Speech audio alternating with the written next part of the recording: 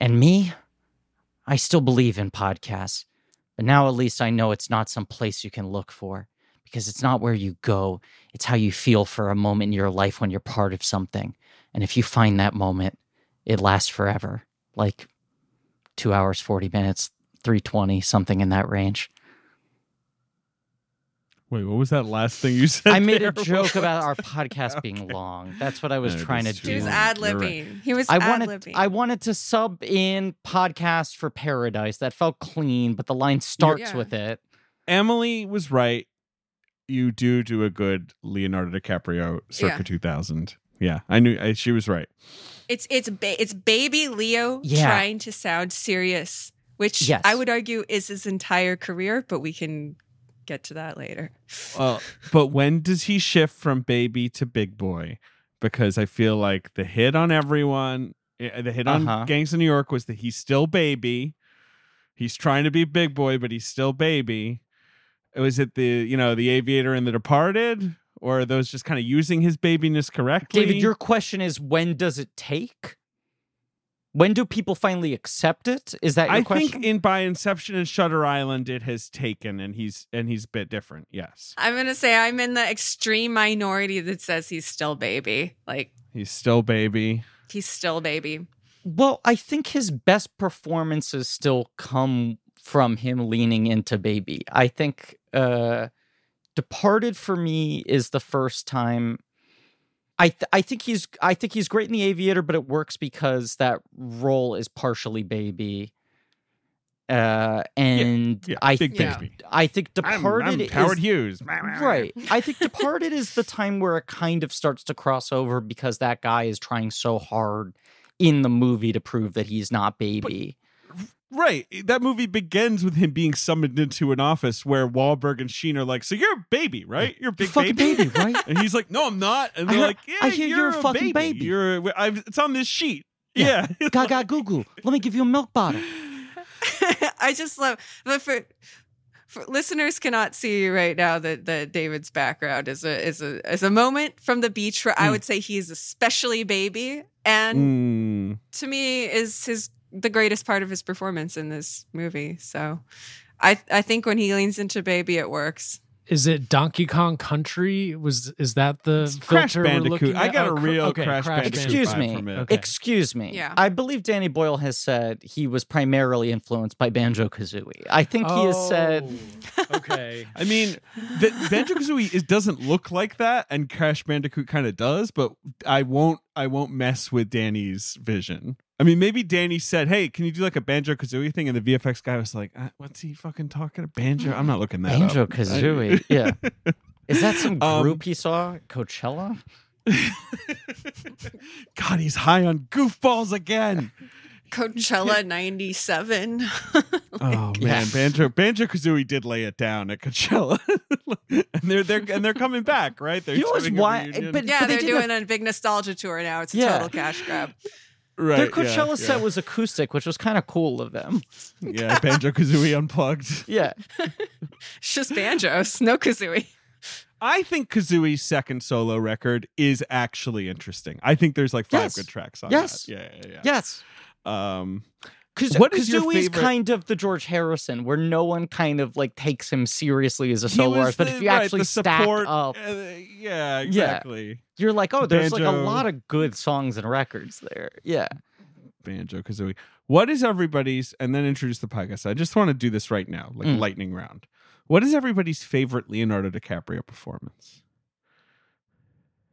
Just say it. Just say your favorite Leonardo DiCaprio performance. Catch Me If You Can. Oh, that's a good answer. It's probably Romeo and Juliet because he's the most baby.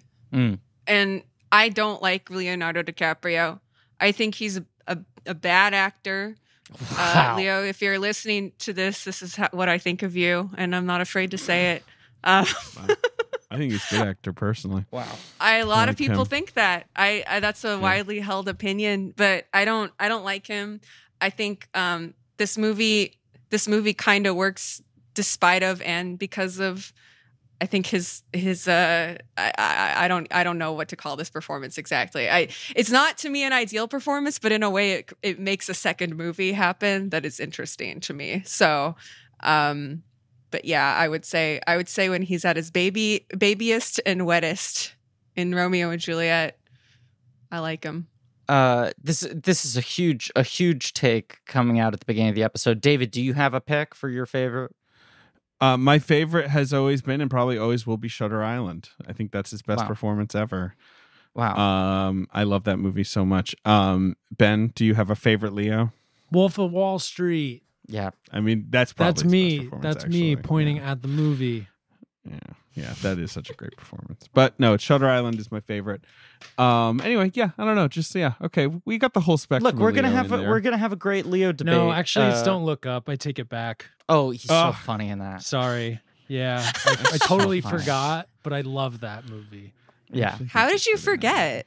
I don't know. I'm thinking about Don't Look Up every day. It's a top of mind thing. In fact, I'm never looking up as a result. Right. And anytime you do, you're like, fuck. Damn it. Shit. I forgot. McKay, you got me again. It's embarrassing, Ben, how much you forgot the extent to which you care about climate change. Yeah. And thus, by proxy, how funny you find that movie. Yeah. Yep. It was a laugh riot. Says a lot. Yeah. Says a lot. Telling. Look, obviously, this episode, now the gauntlet's been thrown. This episode's going to be a great Leo debate. Before we get into that, Emily, you mentioned David's background. Can you just say what my Zoom background is? Your Zoom background is of the great actor Adam Beach. The Beach. What's his Slipknot himself. This is Blank Check with Griffin and David. I'm Griffin. Yep. I'm David.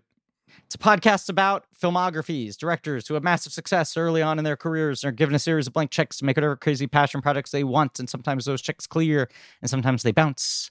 Baby. Were you doing that in Richard voice? That sounded very Richardy. Which Richard? She means Richard from The Beach. Leo and The Beach.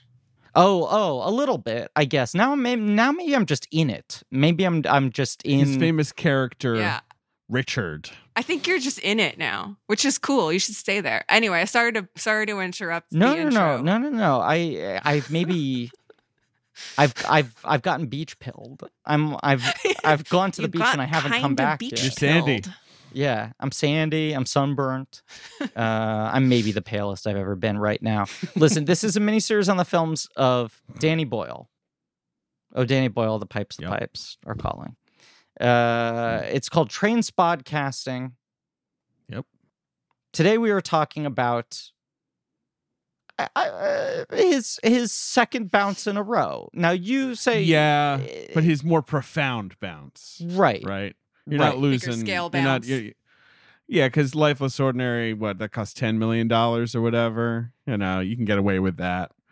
The Beach, this is serious. How many beaches did they destroy in A Life Less Ordinary? Yes. How many beaches have been permanently ruined by A Life Less Ordinary? Well, yeah, it's a not zero sum in this movie, so that's something.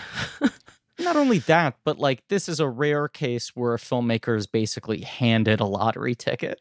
Yes, but it's a lottery ticket that could explode. Yes. Yes, it's sort of it's a dangerous package you're being handed. But at this moment, he must have been the envy of everyone in Hollywood. Leo has not made a movie for 2 years. He has not signed on to a film since Titanic came out. Right, Man in the Iron Mask comes out 2 months after Titanic. He's got a cameo in Celebrity that comes out the following year. But he has not been on screen. Both of those things pre-Titanic, exactly. And he's not been on screen. So not only is this the star of the highest grossing film of all time, but he is in and of himself a legit cultural phenomenon, his very existence. And everyone's waiting to see what he's going to do with that. He's got a blank check himself. For a teenage girl who loves Leonardo DiCaprio, which I was not one, but I still feel like I can speak with some, informed experience about that. A year with that little Leonardo DiCaprio content when you're 16 is a long time. Yeah, you could really lose people. Yeah. Right. Titanic, December 97. Man in the Iron Mask, February 98. And then basically this is 2 full years later. Yeah, that's crazy. Yeah, and that was the peak of Leo mania. The peak. That was the peak of it. The peak. And he was nowhere to be found. Crazy. No. Well, you no. can find him. If You look. can find it. You had to hit the streets. He did have a posse. Yeah, you just had to check in with the posse. Well, this is the number one thing we have to discuss in this episode. This is there's going to be a lot of posse talk in this episode because I think it's important to this film. We could do a little posse talk. You mean the Insane Clown Posse? What are you guys talking Yeah, we're about? talking ICP. Yeah. Okay. Leo was just pounding Fago. Listen, today we're talking Da Beach. Da Beach. Da Beach. Our guest returned to the show after too long of a gap. I didn't realize how long. A it had been. Leo-like hiatus, I would say. A Leo-like hiatus. The fans maybe forgot about me. The fans have grown up. Wait, the fans have lived it 1,000 hasn't lives. I guess it's been like a year and a half. Damn. Was Dark Star fuck? the last one? Dark Star. Dark Star was the Yeah. last one. Yeah, like a year and Yeah. a half. Yeah, it was a Leo. Babies are walking now that we're not walking. Maybe even Boss Babies wasn't walking at that time and is walking now. So I'm just Boss Baby was not walking at that time. No, she Yeah. was a lump, adorable little lump. That's kind of rude of you to say. That she was a lump. body shaming. Yeah. Body She's shame still much. my little lump. She's a And little lumpy. you made that body. You're almost shaming yourself. Nothing wrong with lumps. But yeah, now she's running. Obviously, running around like a maniac. Emily Yoshida, mother of Blankies, the epic anticipated return. Hi, everybody. Time number. I think we're on 12 now. 12? I don't know. It's counting bonus episodes or not. I think we're The dozen. I if think we're we're at the talking dirty just dozen main right feed, now. If we're talking just main feed, and if we count Titanic as one, Then this is 12. this is the dozen. And then I'll obviously you also did a Babe episode with us, which is basically a full episode It was a full episode. in which Yeah. we love. We all Babe. cried. We all Yeah. cried in that episode. I love remember? Babe. Yeah, I think I've Well, it cried was now a tough time. in 3 different blank check episodes. So Wait, what are the and others? it's gonna be a 4th time today, guys. Wow. What are the other ones you cried during? Yeah, when did you cry? I Marvin? cried during I cried during the Castle in the Sky episode. Wow. Okay. And then That whole maybe miniseries was a tearjerker. Yeah. Lasseter's introduction of the movie, right? That's when you cried when you did your dramatic reading of Lasseter's DVD introduction. it's like it's just from that point on, the waterworks start and they don't turn off. No, there's got to be. Did I cry during did I cry during the Speed Racer episode? It's possible. Well, no, it was the Keep. The Keep. I remember you were just really The RPG? moved by The game, the RPG game. Right. Yeah. So if you aren't subscribed to the Patreon already, go subscribe and listen to me cry while playing the Keep RPG tabletop game. Out of With the frustration. boys. Not No, joy. I was the one crying out of frustration. There was only one frustrated dungeon master there. Relevant to today's topic, recently, David Ehrlich, the great David Ehrlich, friend of the show, hosted a little weekend get together to play the official Titanic board game, the James Cameron's Titanic board game. And Marie and I played that with David and some of his other friends. I described it as less fun than doing taxes. It was the most. We spent 2 hours trying to read through the instructions, and then went like, maybe if we just start playing, it'll make more sense. And then it made less sense. I can't believe you guys didn't record this. Sounds like gold. I wasn't there. I decided to go on a date with my wife instead of doing that. Huge mistake by me, obviously. Yeah. I am really good at understanding the stupid rules of complicated board games, so maybe I could have helped, but maybe, some of these things are just bad. This one was so annoying and complicated. And, you're right, Emily. We should have recorded it. It would have made for a good episode. The problem is we can't recreate it because I, out of frustration, went and burned every single copy of the game that exists. You put them all in a ditch somewhere. I buried them like the fucking E.T. game. Yeah. Yeah, if that game was remotely good, people would know about it. If there was a Sometime good game based on that movie. People would play. If you get the emulator of the not based on the movie, but the Titanic computer game, which I know I brought up on that episode, which is like my second most powerful touch point for Titanic. Adventure Out of Time. And do like a play along with that would rule. Adventure Out of Time. Oh my god. I believe now you can just buy it on Steam for $6 if you want. I don't think you even really need an emulator. Like it just exists. Is it on Switch? Oh my God. I'm not sure anyone's made the effort to port that sucker over to the Switch. But yeah, I'm looking at it. It's a lot of dialogue, right? A lot of like, hey, I see the wireless room. Absolutely. Yeah. And you kind of choose your responses underneath it. But it is very dependent on how you respond to people. Like they're real. It's not linear at all. So it's pretty cool. It would be fun to play. I mean, speaking of things that we were all doing in the year 2000, I've been playing Final Fantasy VIII on the Switch right now, which I didn't realize was on there. And that's man, what a slow game. Those games are boring. Shut up. I said it. Wow. Yes. Okay, the beach. Emily. The beach. Emily, a question I have for you. Mm-hmm. So this is your second Leo movie you've covered on the podcast now. Sure. Your second movie from peak Leomania Leo. Yeah. You come out of the gate swinging with the take that he is a bad actor and you don't like him at all. This movie is. You hope he's listening. Yes, and you hope he's listening, and you want him to cry. You said right before we started recording. You said I'm not going to cry on this fucking episode. It's time for him to cry. Listen, it's time for him to cry. Right. Yeah. I hope he puts on headphones, listens to this episode while having sex, and vaping and crying. And then sends the WAV file to Ben, and he can just play it in as a new track. That's paywall. That's a paywall.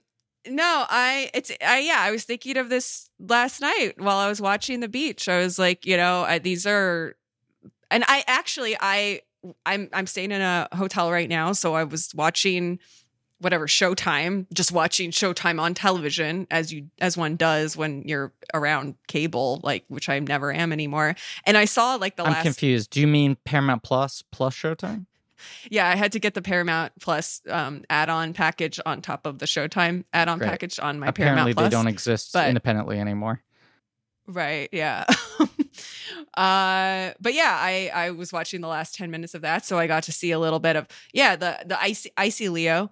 And then Leo at the very, very end of that movie, which I still I maintain is like one of the best endings of any movie. The final sequence of Titanic, and it's very much reliant on you being like, "Oh, I'm so happy to see Leonardo DiCaprio." And then I was watching this movie, which is just like I think we can get into it. I have a lot of really complicated feelings about this performance, but I still think this is like a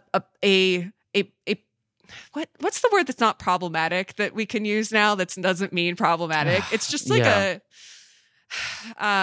tricky. It's a fraught movie.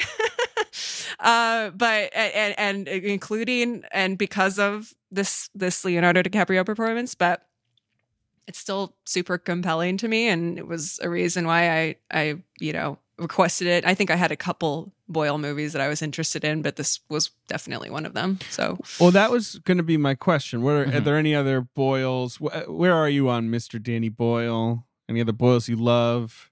Hate? Well, this is the thing for Boyle. Like, I saw this in the theater. I really don't have a memory of my experience of seeing it in the theater. I think because it was disappointing to me. I think to me it felt kind of like the epitome of somebody that I like, and this was a still new experience for me at this time, kind of quote unquote selling out. And it feeling like a kind of big American-y misfire for somebody that, I was just like, oh, they're so cool and British and Ewan McGregor and all this shit. And then this movie notably doesn't have Ewan McGregor in it. Was going to have Ewan McGregor in it. We'll talk about that. We're going to talk about all that. Don't worry. I mean, would this movie have worked better if Ewan McGregor was in it? We're going to talk about it. But what Danny Boyle movies do you like? Okay, so what I'm saying is I really, really liked Danny Boyle up to this. Like I saw Yes. this because of Danny Boyle Mm. when I saw it. Because I was a huge Ewan McGregor fan. And, got into those movies because of that. You went to the box office and said, I just want you to know I'm not buying a ticket for Leonardo DiCaprio. I'm buying a ticket for Danny Boyle. I want to make it very clear to you. Yeah. At the Coral Ridge Mall in Coralville, Iowa. I certainly did. I think I saw Man in the Iron Mask too there. I don't know. I just saw everything, You just see, this is also the age where you're just seeing everything. And then since then, I think, I think since then I'm just sort of totally okay. Like if he hits, he hits. If he misses, I don't really care. I think the last movie of his that I saw that I was really into and didn't see for a while because I was sure I was going to hate it, and then really liked it a lot, was Steve Jobs. And then what's the last one he did? Yesterday. Oh yeah. I'm not going to see. What am I going to do? See Yesterday? It's not. He's no longer an essential viewing director for me, but for like early in my watching movies and being into movies, he was. So yeah. Did you do you have a strong Life Less Ordinary take? Because that's obviously the I haven't seen that in a long time. But I saw that, like multiple times as a horny teen. You saw multiple times. Wow. So you're like probably you in at love least a was couple that times. strong. Yeah. Wow. I think I had it on VHS. I think like it was in a bargain bin for good reason at like the grocery store, and I got it because that's what it. Yeah, it's exactly what it is, and it's like cool. I can own a Ewan McGregor performance on VHS that I can keep in my house. Absolutely, let's do it. Like I guess to be fair, it is like a very normal, watchable movie. Like it's a real easy, light. Just pop it in. Yeah. Yeah. God. Yeah, I would be interested to rewatch that again. I did rewatch Shallow Grave before I saw you. Like yesterday. Yeah, because I hadn't watched that in God knows how long. And enjoyed it. That movie's fun.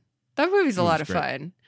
The music is so good that's the one consistent thing I think about Danny Boyle movies up to this point is amazing soundtracks. And I think going forward, I think he pretty much always hits it on the music, be it soundtrack or if he's avoiding a soundtrack, like getting a good score. Like he's at least always consistent on that until yesterday, of course. Yeah, the songs in Yesterday suck. They suck. Famously uncatchy.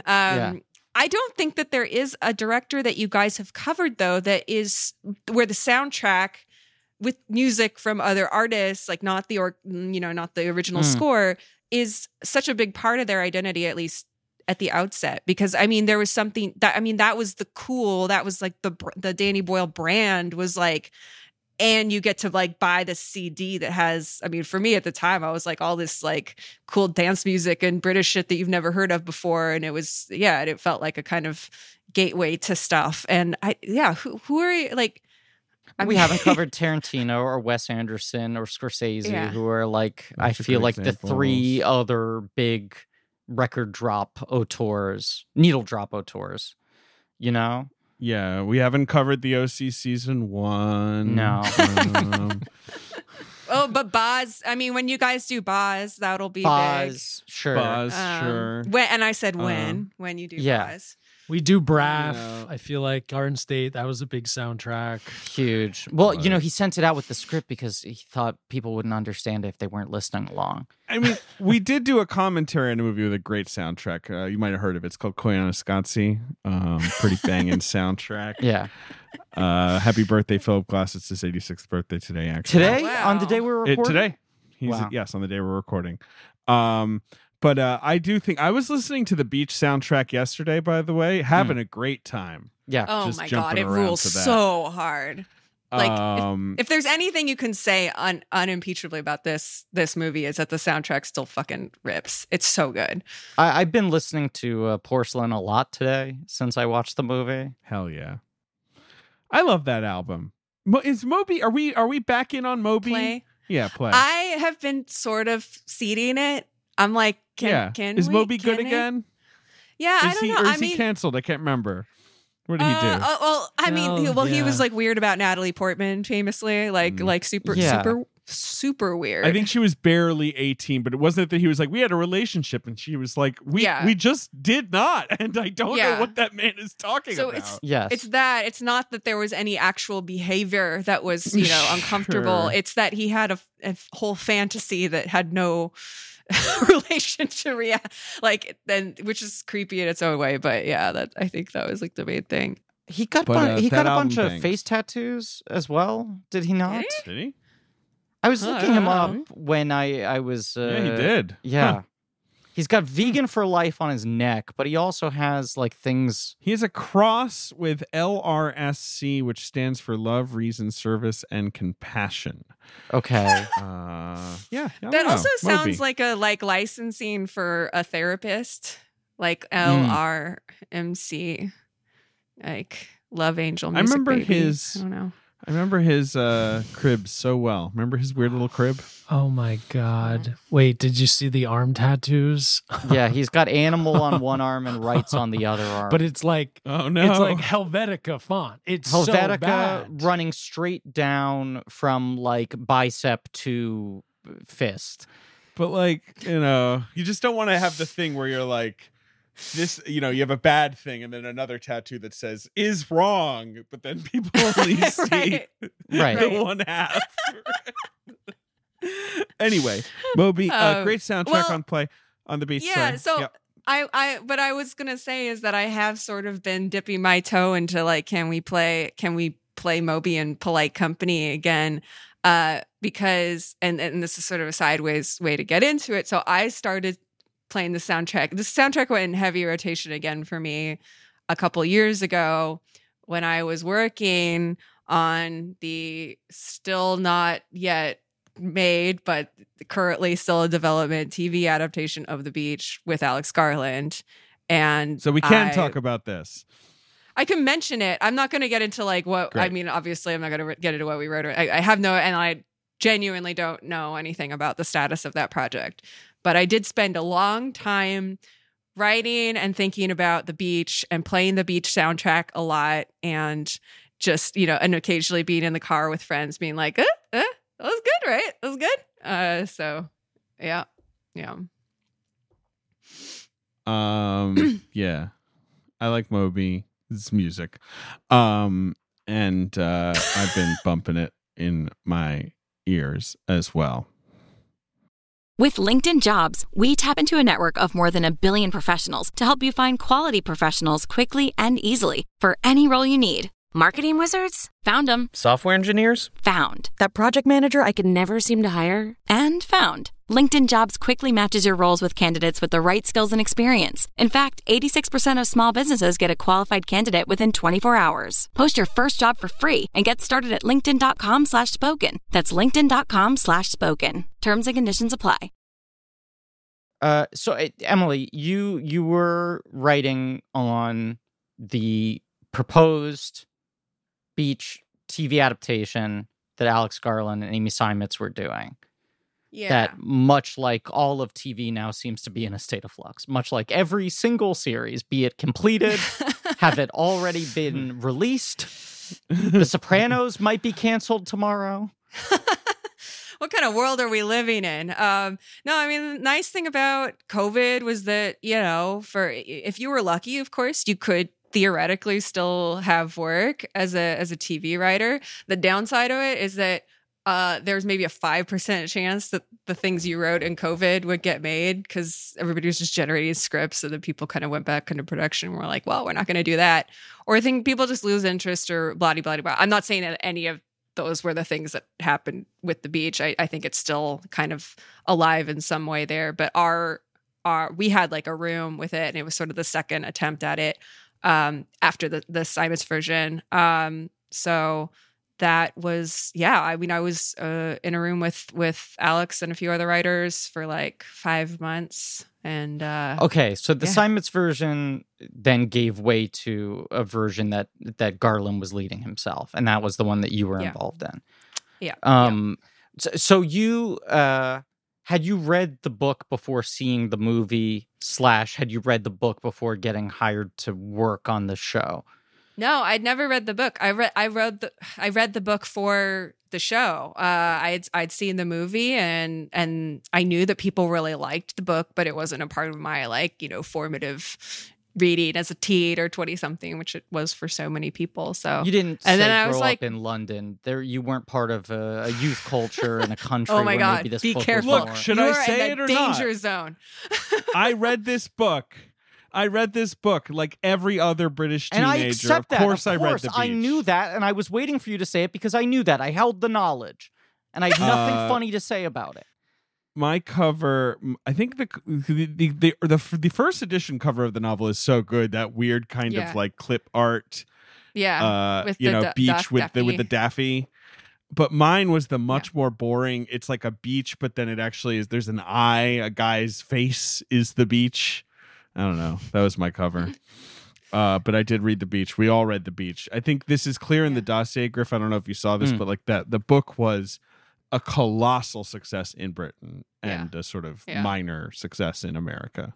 Sort of the shallow grave of books. Oh, sure. Right. Yeah. Exactly. What's your question, Griffin? No, my neighbor across the street is fully naked. This is a rare. I don't think cool. I've seen this. He's Swing the camera around. Friend's full naked guy in the window across from me. He's standing at an angle where he can't see that I can see him, but now he's moving around. Is this like a new recurring character for our show? Well, no, I'm going to say I don't want to set up any recurring characters that only exist in Zoom records. So I would agree with that. Let's commit to the idea that he will never appear ever again. What I was going to say, God, I just remembered what I was going to say. It was a terrible joke, and it got distracted by a naked guy, and now I have nothing to reset back to. No, go to the joke. I was going to try to make some fucking... I wasn't even sure. I didn't even land it on how to make the joke. I was going to make some joke about it being a beach read. Sure. Yeah. I was going to try to make some fucking joke about the book, The Beach, being a beach read. I don't know. This guy fucking... His pubes threw me off.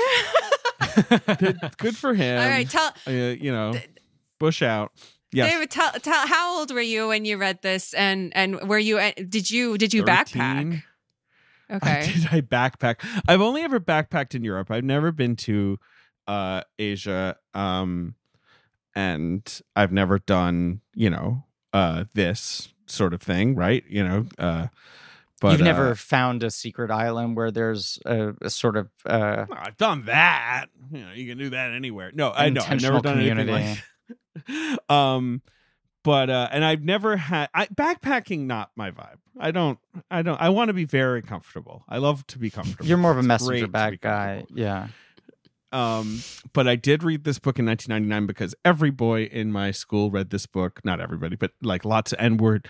The word would spread of how gnarly the book was. It was like, oh, you have to read The Beach. There's this scene where, it's like we were all, I guess, sort of the allure of substances and danger and weed farmers and guns and just the darkness of the book was what we were into. And then I was actually scared to see the movie for this reason, because I thought it would be as gnarly as the book. It is not nearly as gnarly as the book. Probably, somewhat understandably. Just because it would be tough. Well, we can, but I did read The Beach at the time. And I have never read Alex's other books. I never read The Tesseract or The Coma. But I did whatever. I mean, I like Alex Garland. I mean, Emily, you worked with him. I interviewed him once, and he was the saddest sack I ever interviewed. Not in a bad way at all. But he was just so no one's gonna like this. Was this for Annihilation? It was. This is for Men. From which he wasn't like. I watched a very, very early cut of that as well, and he was like, exactly like he was just like, I know everybody's gonna hate this, which whatever. I mean, you got to make a movie in COVID, Also, he was actually shooting that while we were in the room, which made for a really like, peaceful, normal working process. So, yeah. Am I correct in believing that Men was a situation where like that was an older script he had in his drawer and people came to him and they were like, do you have anything that is contained that you could shoot during COVID? No, I don't think so. He pushed back very strongly against the idea that it was a COVID movie.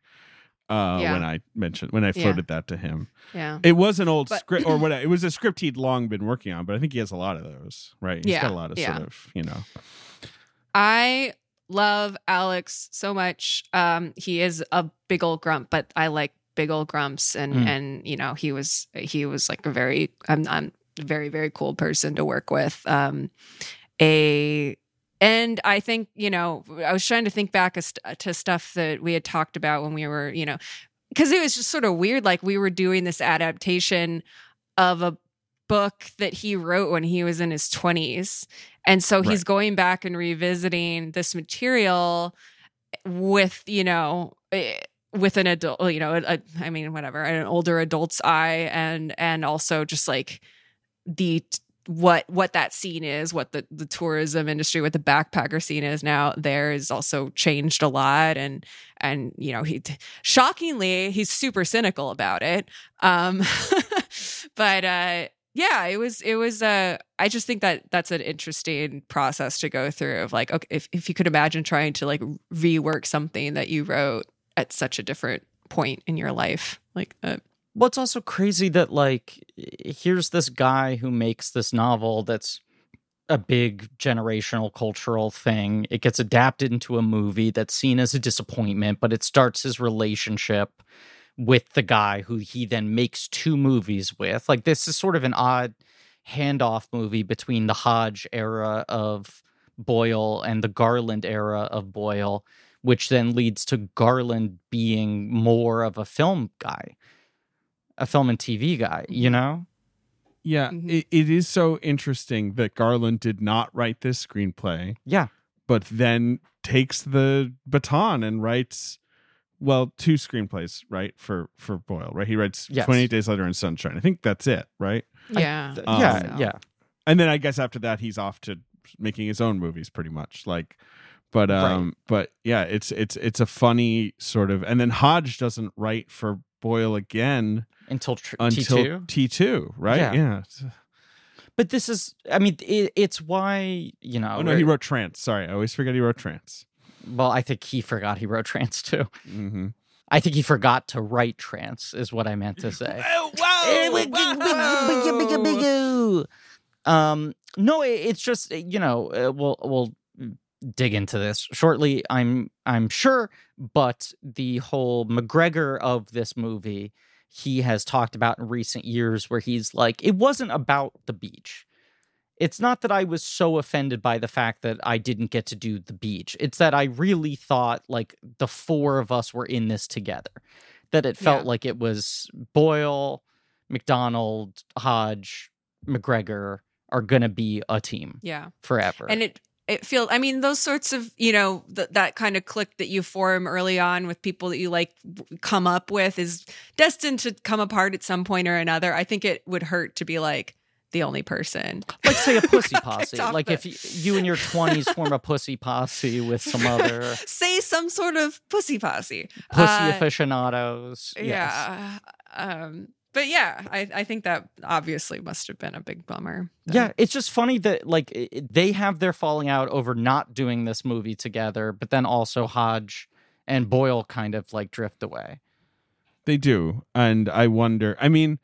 After this movie, it was clear. I'm sure it's obvious that Boyle, and we'll talk about it next time, but like perceived the need for a big reboot for himself, right? Like, yes.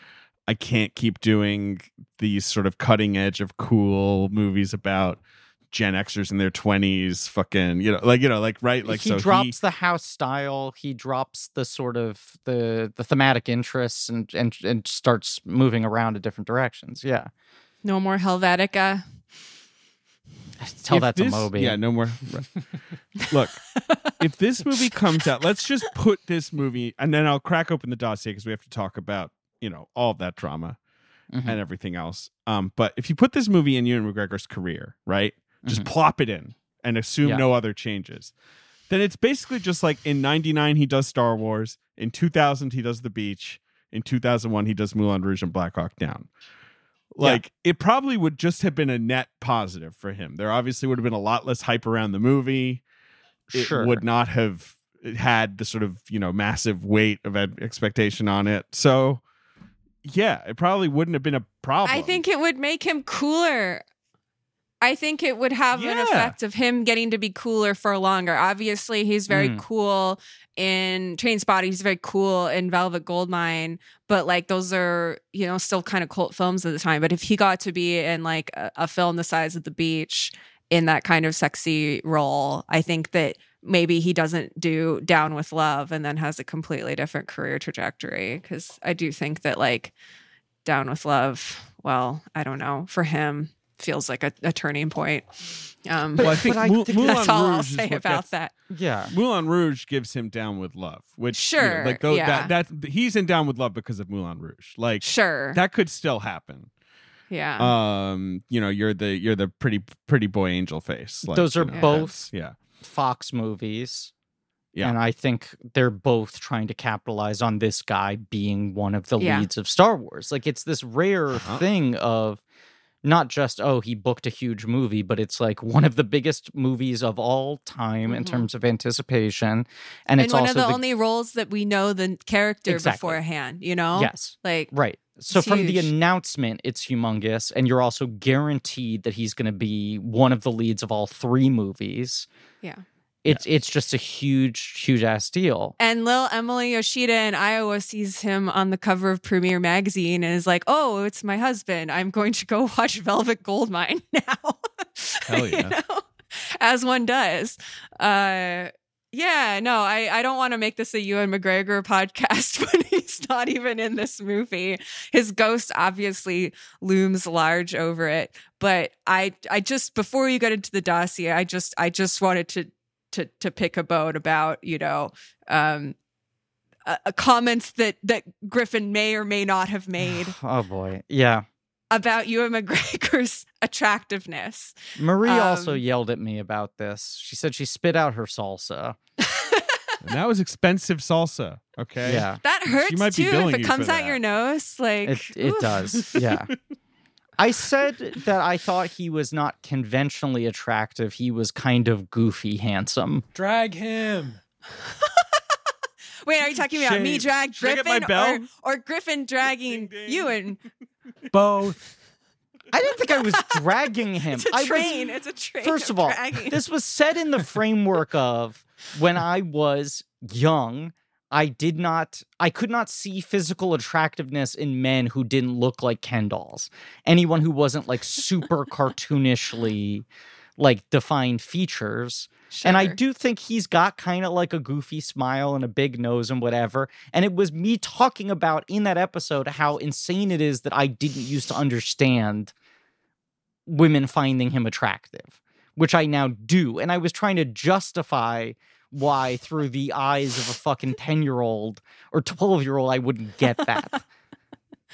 It's why, I mean, this is why we need a bunch of different perspectives on a podcast, It's just different lived experiences because, well, I've told you my lived experience vis-a-vis Ewan McGregor, but yeah. Look, his eyes are of, too big and dreamy, and I understand it's goofy looking that he's that attractive. It is one of the most heterosexual things I have ever said on this podcast. It is disgusting. Now you're gonna do like a Try Guys apology. You're gonna like look at the floor and be like, "It's fucked up." I mean, I shouldn't have done it. Up. Like... It's fucked up. Yeah. No, when I started doing stand up, and the only people who liked me in the comedy scene were gay male stand ups, basically, and they sort of like took me into their scene. I was hanging out with them a lot, and it felt like they were always like, "Is he gay?" And he's sort of like testing this. Is he sort of like one foot in, 1 foot out on this? And I remember one night being with one of these gay stand-ups who had sort of taken me under his wing, and he was trying to get me to say like, but like if you had to fuck like one guy, who was the one guy you would fuck? Like what celebrity would you fuck? And my answer was Paul Rudd, and he sat back and he went, "Oh wow, you are straight."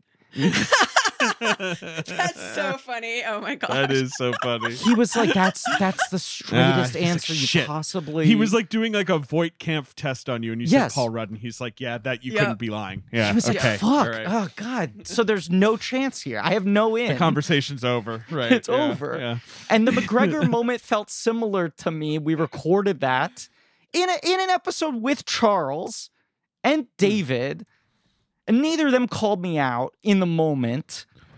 And then now every woman who has listened to the episode has attacked me. And they're right to do so, and I deserve to be dragged, and this is a moment for me to step back and listen. Right. Step back and take stock, and you'll be making a donation to the Hot Boy charity or whatever. I'll just be paying you and McGregor. Hot Boy Access Fund. This is society, exactly. The Society for Hot Boys. Wait a second. This doesn't sound good at all. I'll rank Young Adam twice and yeah, the flip. Hot good Boy movie. Access Hotline. Yeah. Young Adam that's Ewan McGregor being like, can I make a Danny Boyle movie, please? Oh, fuck, we're not friends anymore. Like, I do feel like that's him Yes. being like, can I get back there? Anyway. Yes. Let me read you the dossier a little Please. bit. As Emily mentioned, the Beach novel comes out in 96. Alex Garland was only 26 years old when it came out. Dumb. And it gets in the hands of Danny Boyle, who is working on the post-production of A Life Less Ordinary. And he is immediately like, he feels the same way about it that he felt about the Trainspotting book, right? Mm-hmm. He like calls Andrew McDonald. Let's meet this guy right away. Mm-hmm. And the book was a huge hit in Britain very quickly. And Garland, which is funny, like said initially, he was like, I don't know, I kind of want like Steven Spielberg to make it. Like he admits that he was like in a complete like pipe dream world. Sure. But then, they sold it to Figment, which is Boyle's company. And Fox, who made A Life Less Ordinary, even though that movie flopped, is still basically like, we want to be in the Danny Boyle business. And there's probably a little bit of a, okay, Danny, you got that out of your system. Now are you ready to like play the game? Right. The other interesting thing is that Boyle and McDonald had bought the rights to the beach themselves using their own salaries from A Life Less Ordinary. So they actually had more creative control than, say, if Fox owned the book and was like, we're going to bring you aboard. Sure. Yeah. And so what do Andrew, John Hodge, and Danny Boyle decide to do? They start backpacking all around to try and get into the mindset, I guess. And did you guys know this? That they did this? Yeah. This is it's unsurprising, but yeah, I didn't know that. When they found out Princess Diana died in 1997, they were backpacking. He describes everyone getting phone calls at the same time, essentially, which is kind of cool.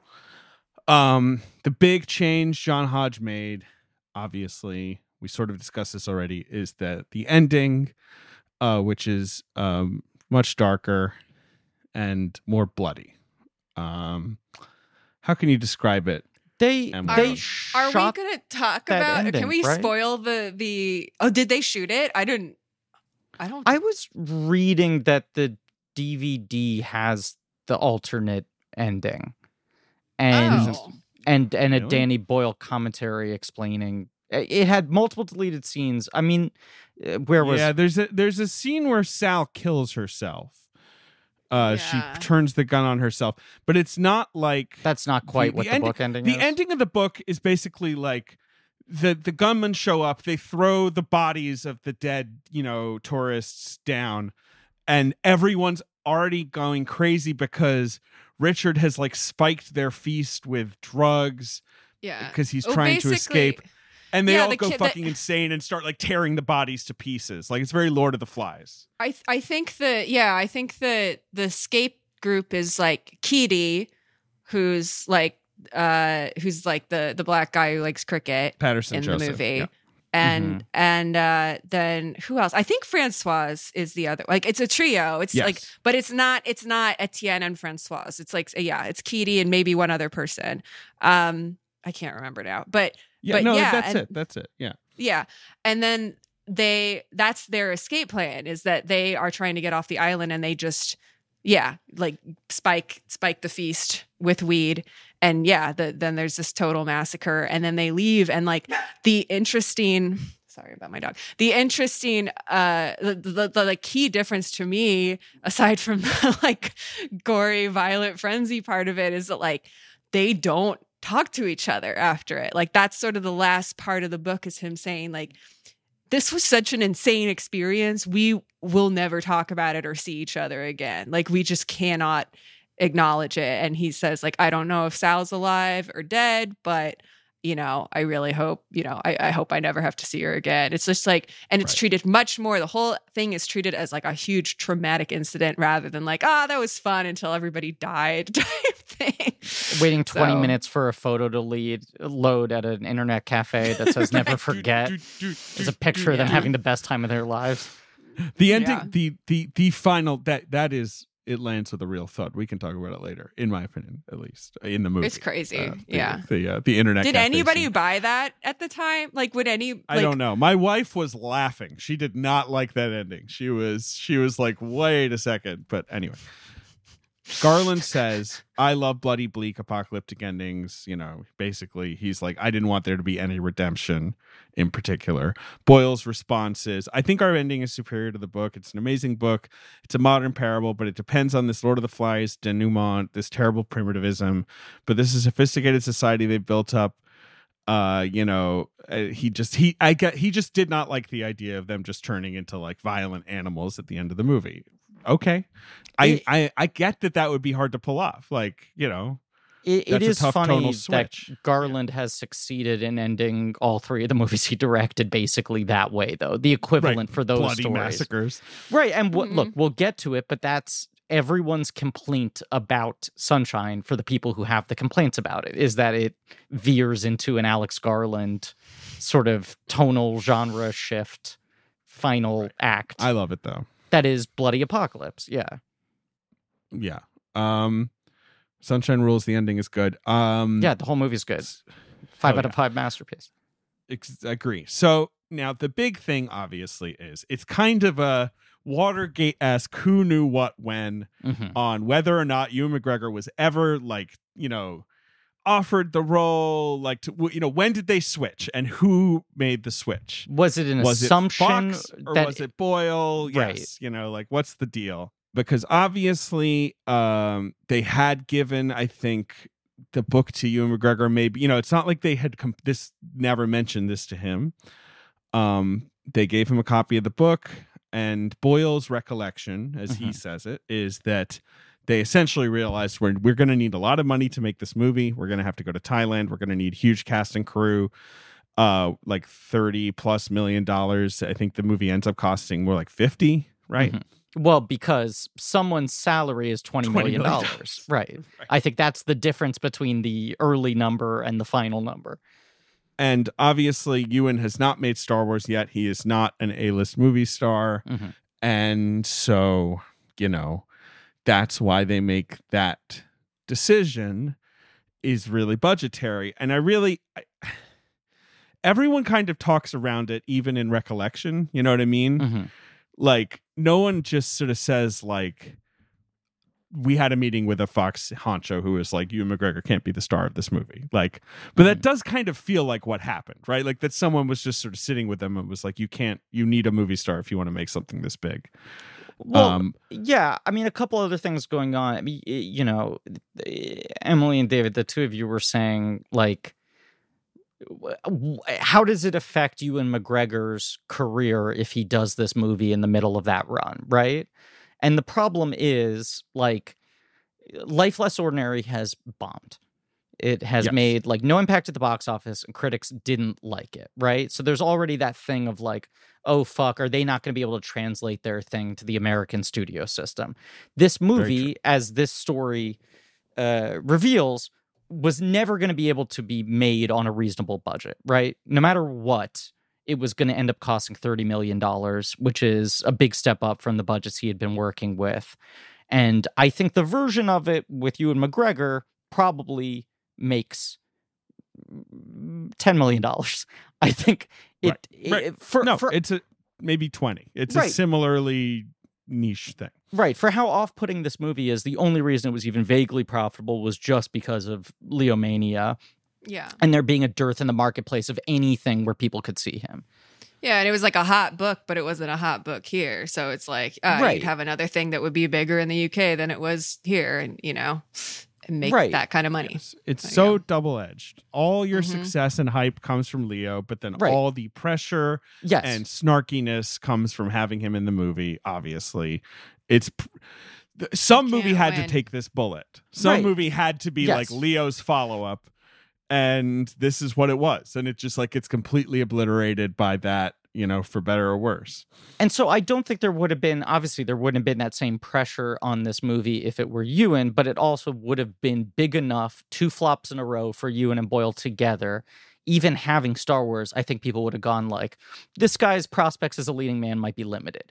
He might not do the run of Big Fish and Down with Love and Moulin Rouge if this movie bombs with him in the lead. Yeah, whether that means he goes back to doing more UK indie stuff, is that better or worse? Different question. But the whole thing circling this is that like Leo is being very tentative in committing to his post-Titanic thing. He's got the world by the balls, but there's also this whole thing of like his dad being his sort of mentor figure who's guiding his career, and that he from a very young age is like, I don't want to be a flash in the pan. I want to build a career like De Niro, And the thing he's so close to doing is American Psycho, which would have been fascinating as an even more extreme test of like, how can you punish the young girls who are desperate to see heartthrob Leo? I think that movie is so much worse with him in it. Agreed. And I like Leo. Yes. But it's interesting to think about without, obviously. What tanks that is that he wants $20 million. In a way, this is I literally thought of American Psycho, though, as I was rewatching this last night, in terms of like unintentionally, but movies where you're just introduced to a lead character and you're like, this guy sucks. And like, this entire thing is going to kind of feel like a satire around this guy sucking. And like his sort of very willfully ignorant naivety about adventure or being like a rebel or whatever is very kind of a version of the uppy aspirations in American Psycho. And like it kind of works. I don't think he would be bad in American Psycho, but I think this is like maybe a better use of his vibe. Everyone in this movie spends the whole time being like, what is this guy good for exactly? Yeah. Like, what are you bringing to the table, buddy? But which is until funny. He tells us his shark story, and then everybody's like, we love this? This is amazing? But it is the whole thing. I mean, he clearly was in this place where he desperately wanted to kill baby Leo, right? Like, of course, he's in that, knowing how much he revered those 70s guys and studied their careers. Someone was relaying this story the other day of him like goofing around and like, being a party boy when they were filming This Boy's Life. And there was a point where De Niro and Ellen Barkin pulled him aside and said, like, look, if you want to have a serious career and you have the talent and you have the ability, but you want to have the kind of movie career that we had, you need to get serious and just start taking this as a job. And Leo's response was apparently some version of like, the kind of career we had. Let me take stock quickly. Okay, you have been in Raging Bull, Goodfellas, Mean Streets, and you have been in Switch, the movie where you and Jimmy Smits like switch bodies, the Blake Edwards comic. It was like just slamming on Ellen Barkin, right? It was like little Mr. Hotshot where he's like, I don't want your career. I want De Niro's career. That's the one I want, And like, you think about Dustin Hoffman in his postgraduate phase where he's like now the kind of like glib young man, face of a generation. And then he's like, cool, I'm going to do Midnight Cowboy. I'm going to do Straw Dogs. I want to kill like cutesy Dustin Hoffman. I think Leo wants to kill baby Leo. And everything he's considering doing at this point is something that's going to blow up and sort of turn off the audience that he kind of resents, that he would like to shake off and develop a new audience for. And American Psycho, weirdly, is so much more arch and the character so much more extreme that I think it would have done it less successfully. Even if the movie would have been worse, people would have accepted it as like, well, he's playing this character that's like so unlike him. Versus in The Beach, there's this weird quality to watching this and being like, this feels pretty similar to the way people talk about Leo hitting the New York nightclubs in the 90s. Like the energy of him just coming in and like starting shit and being Mr. like hot shit, you know? Yeah. And you can, except like you can feel him trying to kill baby Leo in the performance because Richard is trying to kill baby Richard and whoever baby Richard was. Which is why I like this. I know, like, that's the way it works. Even though I find him so annoying. I find him, and I think it's a big problem that he is so unlikable in this. But I like it. He's unlikable in a movie where I think, are supposed to like him. I don't know if we're supposed to like him. I just don't know. Well, in the book, you definitely.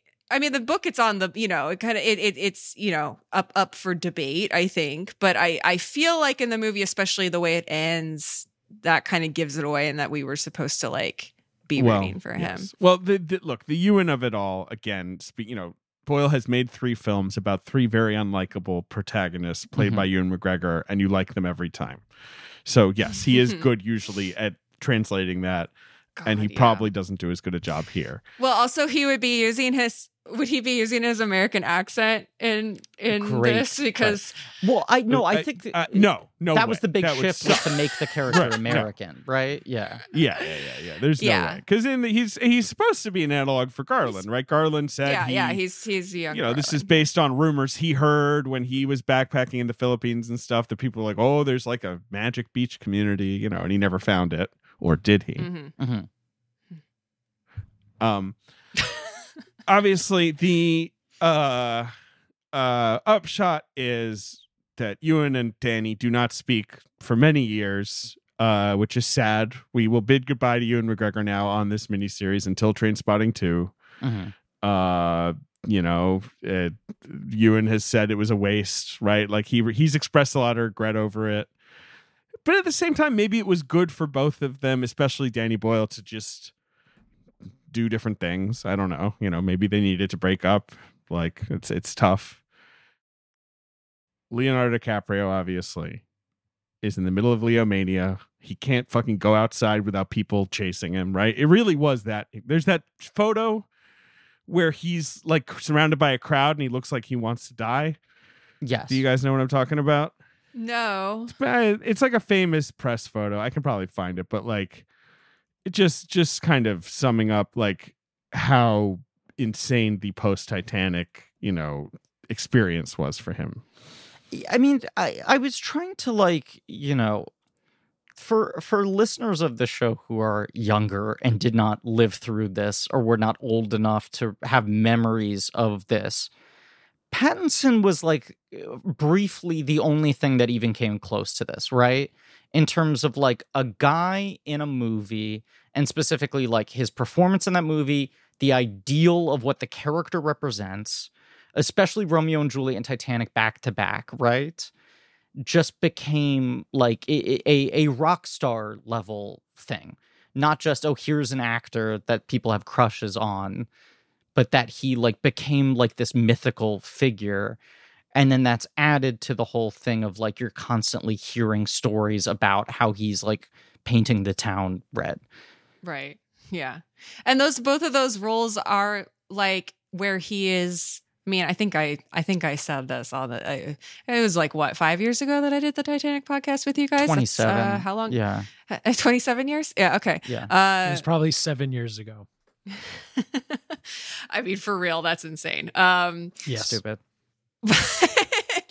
But yeah, I mean, he is, and I was reminded of this even watching his final moments, dying on that door in Titanic when I caught it at the tail end of it on TV.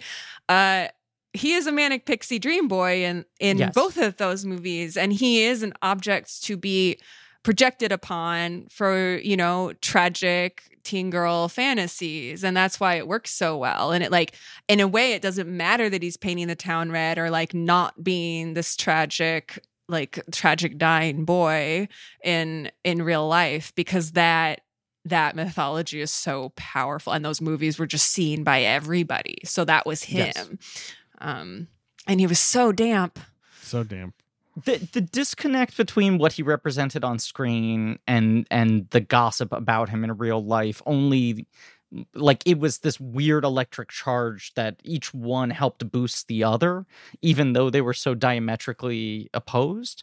But I do think there's something that I had never seen this movie before, and so much of what I knew about this movie was just the lore of the fallout between McGregor and Boyle, and the like, would this have been a better movie with McGregor?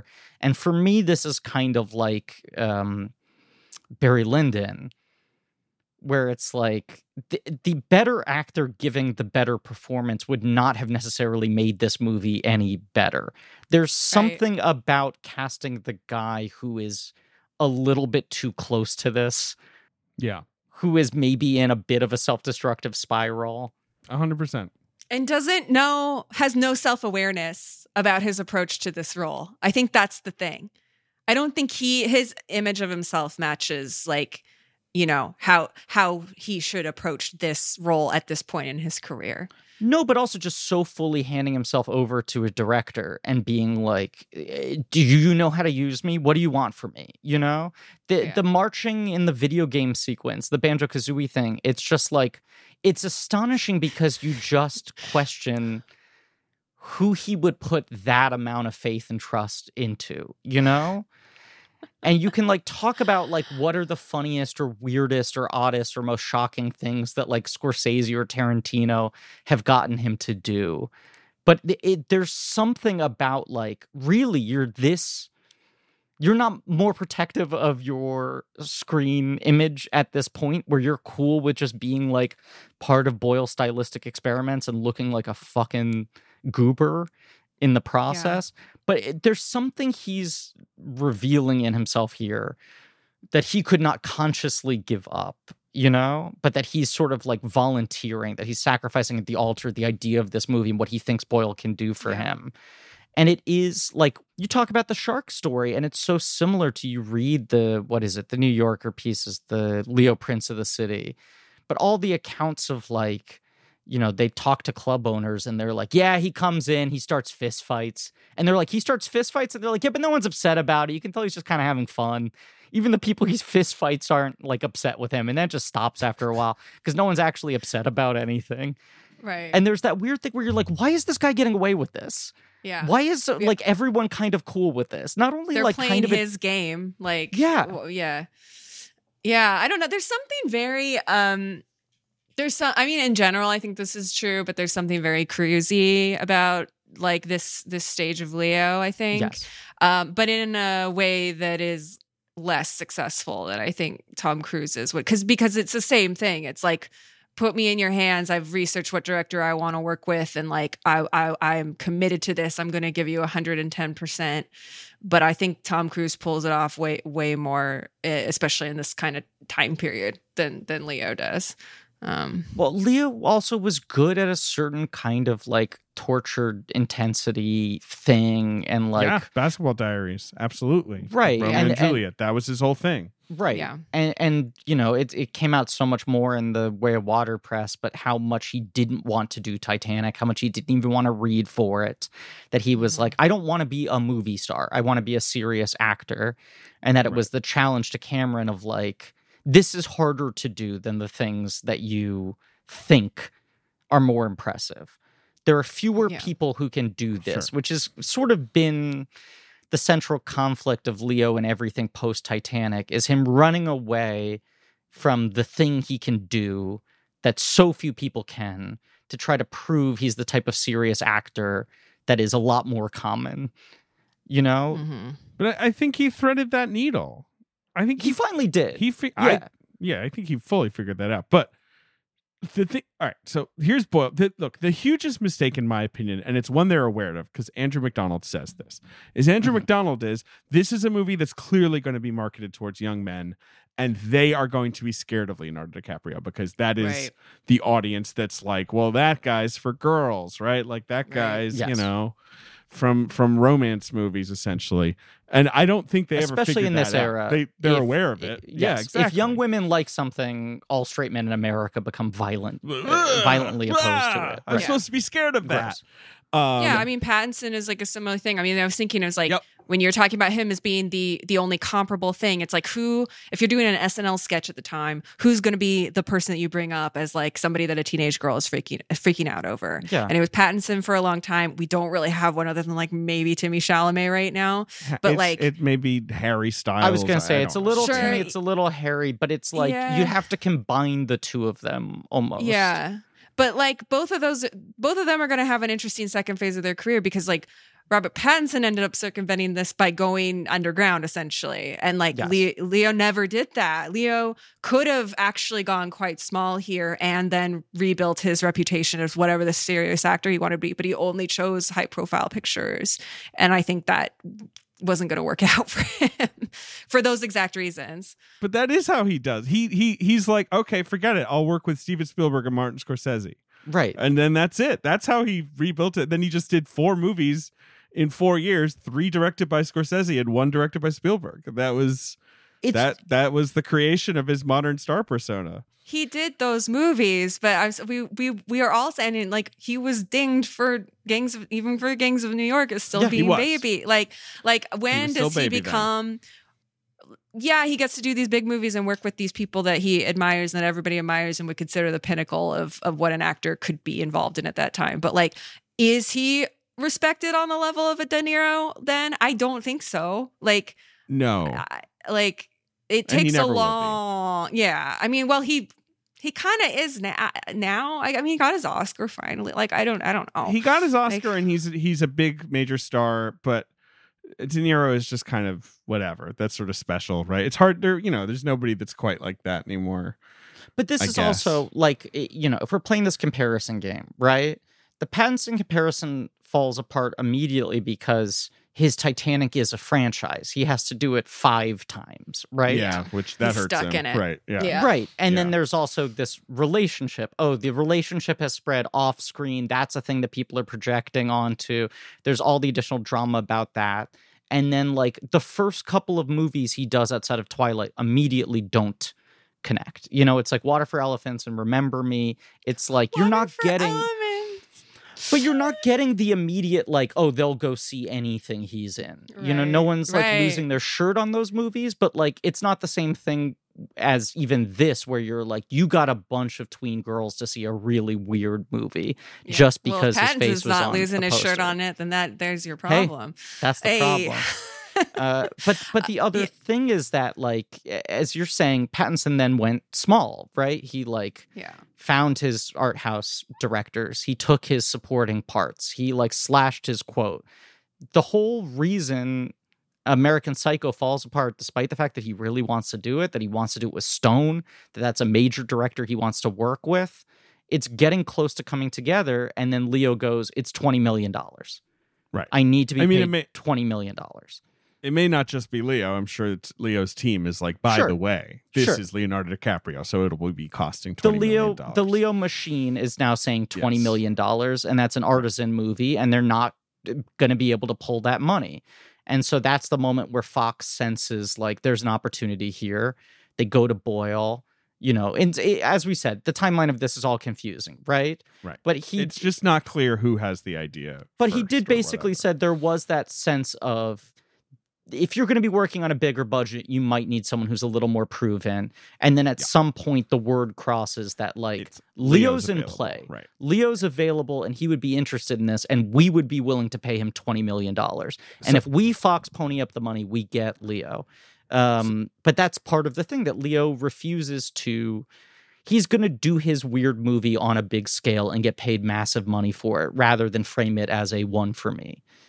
So the way Boyle puts it is, look, if he's going to do American Psycho, that's burning his romantic star image down completely. Mhm. And I think it's better to try and exploit that, right? This is a movie that's trying to lure you into this beautiful secret island. We figured, let's leverage his persona to sort of get the audience into it, and then we can kind of mess with it. So Boyle himself is like, I did not want to do anything as extreme as American Psycho, where it's like, oh, this pretty man, he's actually chopping off Reese Witherspoon's head and putting it in the fridge. Yes. And that's where Andrew McDonald's sort of self-awareness comes as well. I think it's also, once you're on the roller coaster, it's like, okay, let's do it, right? It's like, okay, we signed him up, we have the money. I guess now it's time to go to Thailand and fucking try and make this movie. And then trying to make this movie, they have a really hard time. This movie was really hard to make. And it seems like it was kind of a nightmare. Yeah. Just because of the, shooting on location and all that stuff. And it's just funny that you get Leo to get all the money, right? You get Leo partly to be able to make this movie, but then it's fucking awful making this movie. This is Danny Boyle's Apocalypse Now, except he doesn't get a masterpiece out of it. And this movie obviously directly calls it shot with Apocalypse Now. I was listening to James Gray's WTF, and he just talked about how Apocalypse Now was his activation movie. That was the thing that made him realize that cinema was an art form. Coppola was his god. It's so much of why he single-mindedly was so obsessed with doing Lost City of Z for so long. And then basically the second he got to the jungle, he was like, what the fuck am I doing here? Why? It's awful here. It's so hard to make a movie. Go to the jungle. Don't go to the jungle. This thing of do you realize how complicated it is to get any piece of equipment here? Okay. Now, that for a whole movie set, that's what we have to do. We have to take it on a boat. We have to It's so stupidly complicated to shoot a movie in an apartment, let alone a controlled soundstage. Yeah, and there's bugs. It can rain for days on end and fuck up your schedule in you have a no major control way. of the weather. Yeah, I did that, the Larry Fessenden movie Beneath, that was like Jaws, but with a bunch of high schoolers and a prehistoric fish in the water. And we filmed that in a reservoir in Connecticut. And basically they built a barge in the middle of this reservoir with a camera jib. And the whole crew was on this barge. And they had multiple boats, each on a different side that was hidden by a rope underwater at a different length so they could get shots of us at different lengths. But basically we would get into that boat, we'd be in that boat the whole day, regardless of camera setups, because they couldn't pull us back in over and over again. And it was a 4-minute motorboat ride from land to the barge. And it was impossible. And everything went wrong and everything sank. And that was a far less extreme situation than that. But it was one of those things where the adage is you don't shoot on water, never shoot on water, never work with children or animals. And even if this movie isn't shot on water, you're shooting it on an island surrounded by water where the whole point is let's find beautiful untouched land and then fuck with it. And then bring a whole company in to make their movie on top of it. Yes. Obviously, this film was tagged for the incredible amount of damage that was supposedly done to the locations that they shot on and all that, and the many accidents that occurred while making the movie. Now, there's such a spotlight on this movie that's probably part of what's going on, but it does just seem like it was a nightmare. Boyle says they have been misrepresented. He thinks they behaved as well as they could have, and they tried their best not to fuck anything up, with the acknowledgement of movies have an effect on the environment and all that. Garland says, Garland's quotes are so salty. I just love it. Every single quote from Alex Garland. He says, there's something completely patronizing about painting Thailand as a virginal, innocent place that's about to be raped by the Western beast. Tourism exists. It's not a bad thing. It's an income. Anyway, so Garland, very salty about that. But I think the craziest thing that happened, obviously, is this giant boat accident where they were in these 2 giant boats bringing. They were shooting. I think it was they were going to shoot a scene with DiCaprio and Swinton leaving the island to go get the rice and all that. Mm-hmm. And there's a giant storm kicks up and capsizes the boats.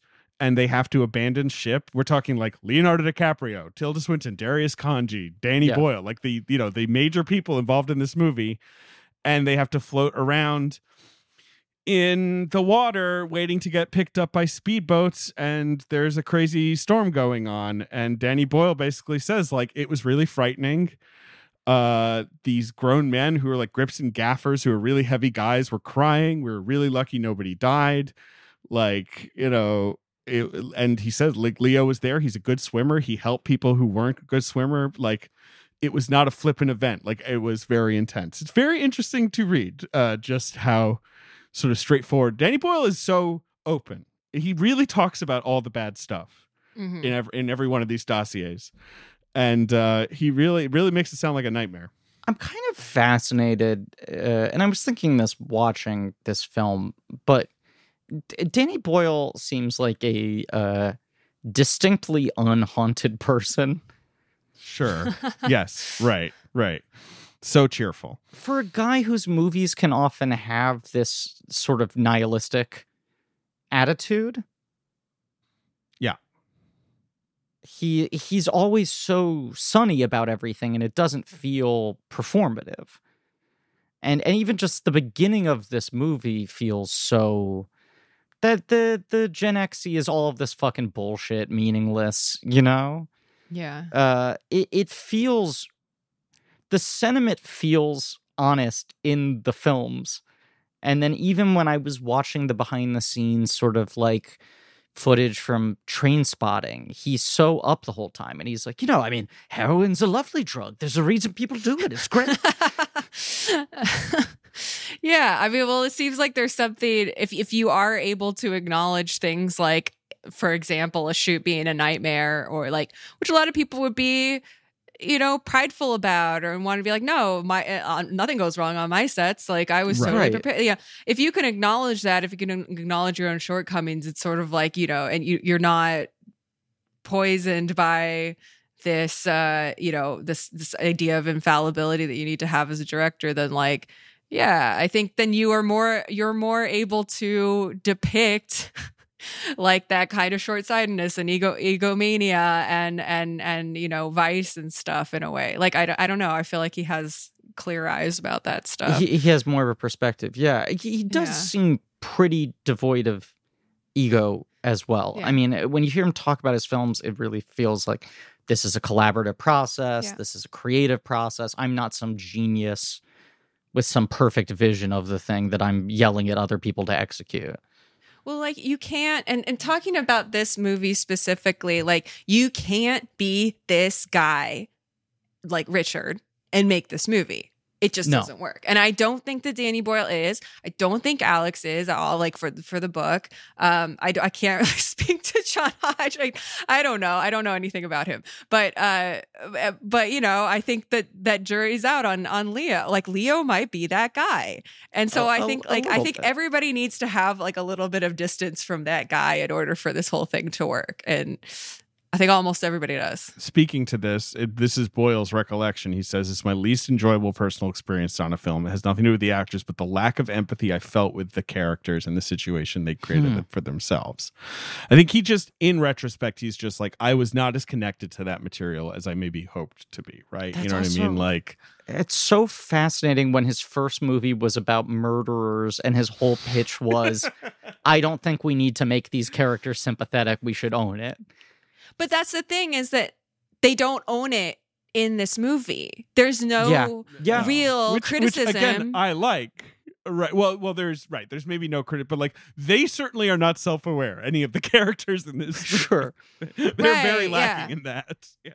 And the idea of a commune full of tourists on this island shared with a weed farm is really taken at face value as like a cool thing. And it kind of leaves these open, these kind of untied up things as far as Bugs and Sal and their motivations, because they're the kind of only people who have a sort of sinister aspect to them. But everything else is kind of like, wouldn't this be sick? And and if he had owned the fact that like maybe there would be some things about it that weren't sick.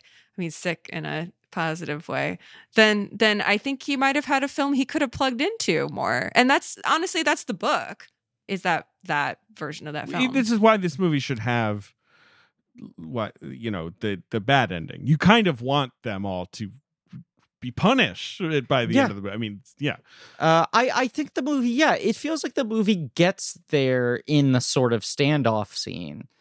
Right. And then that's And why then it feels so disappointing when it then sort of cops out of it. Because that does get sort of exciting where you go like, oh, fuck, this movie is now starting to reckon and sort of revisit all of everything that's presented to us through a different lens. And the whole Christo shark thing too. I mean, in the book, that's one of the most interesting kind of sequences, because it really is like how this unfortunate event is like this poison to the whole group, and like everybody's instinct is like, well, I will pretend I do not see it.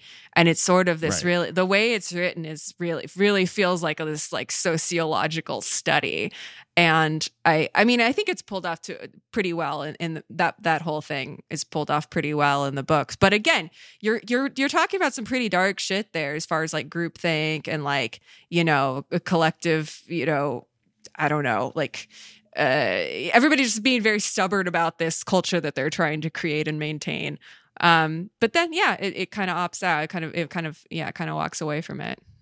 But also the fact that so much of this movie basically hinges on him wanting to steal this guy's girlfriend, right? I mean, that's like so much of the motivation of this film, which is so similar to all the Elizabeth Berkley stories you read from like peak Leomania.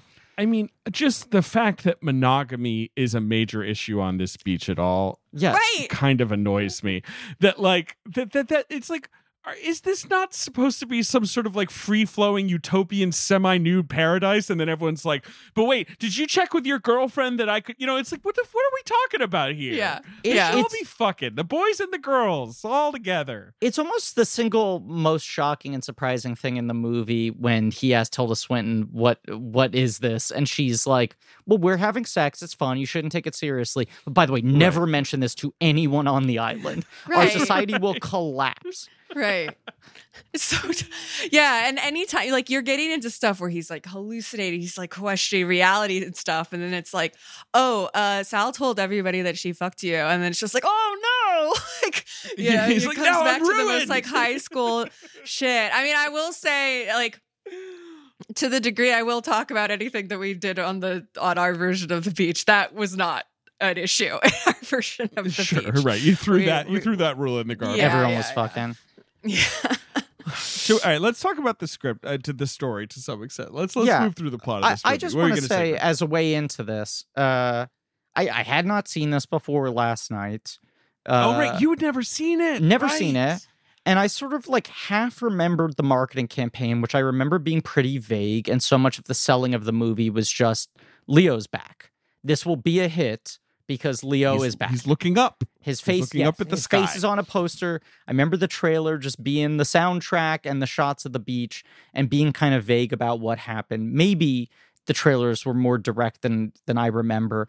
And I think between that and just sort of retroactively applying what I now know about Garland and his work, I had it in my head this movie was more supernatural.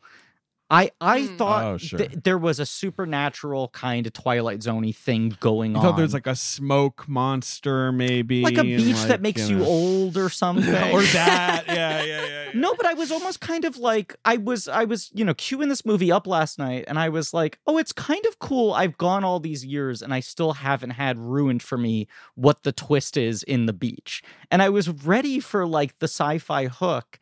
And it wasn't like I was still waiting for it at the end of the movie, but at a certain point, I went on the Wikipedia and I was just like, oh, I've just completely invented that. This is what this movie is about. It is about this actual tangible attempt at a new type of society. Yeah. But I mean, if it's pulled off, and I think it is in the book, it's like the supernatural monster that you feel like is lurking, because I agree, like it feels like something like that could happen in any moment. It ends up just being people, which is totally a Garland thing, but like and that feels like it satisfies that that need for some, kind of spooky, ineffable thing. I didn't feel disappointed by it at all. But to ease into the beginning of the movie itself, the setup feels like it is potentially teeing up that kind of movie. When you start with the sort of chaos of Leo roaming the streets, and especially when you get to Robert Carlyle, like, that's such a fucking treasure island. Like, there's a map. 100%. Yeah. I tells you. And Robert Carlyle's like half demon in this movie anyway. Right. Like, he does not seem like a real person. And the fact that there's sort of all this lore about it, it feels so mythical what they're talking about, whether or not it even exists. And if it does exist, is it something where there's a giant frozen tundra wheel at the center and it's only available on certain lunar eclipse days or whatever? But yes, you start with Leo roaming the streets looking for a good time. Leo's in Bangkok. He meets a cute French couple, Françoise and Etienne. Françoise is played by Virginie Ledoyen, who's so pretty, in my opinion. She's cute. Yeah, she's unbelievably pretty, I would say. She's really amazing in the SAS movie Cold Water, if anyone's ever seen that. Yes. And I would say Guillaume Canet is kind of annoyingly handsome in this. He's French. You want to punch him. Exactly. Yeah. Now that guy, obviously, he's an actor, but obviously he directs as well, Guillaume Canet, and now he is the new Asterix. Which Griffin? Oh, really? I forgot to tell you this, but maybe Asterix should go on the Patreon. David, I'm glad you said it because I was going to. It was part of my big pitch.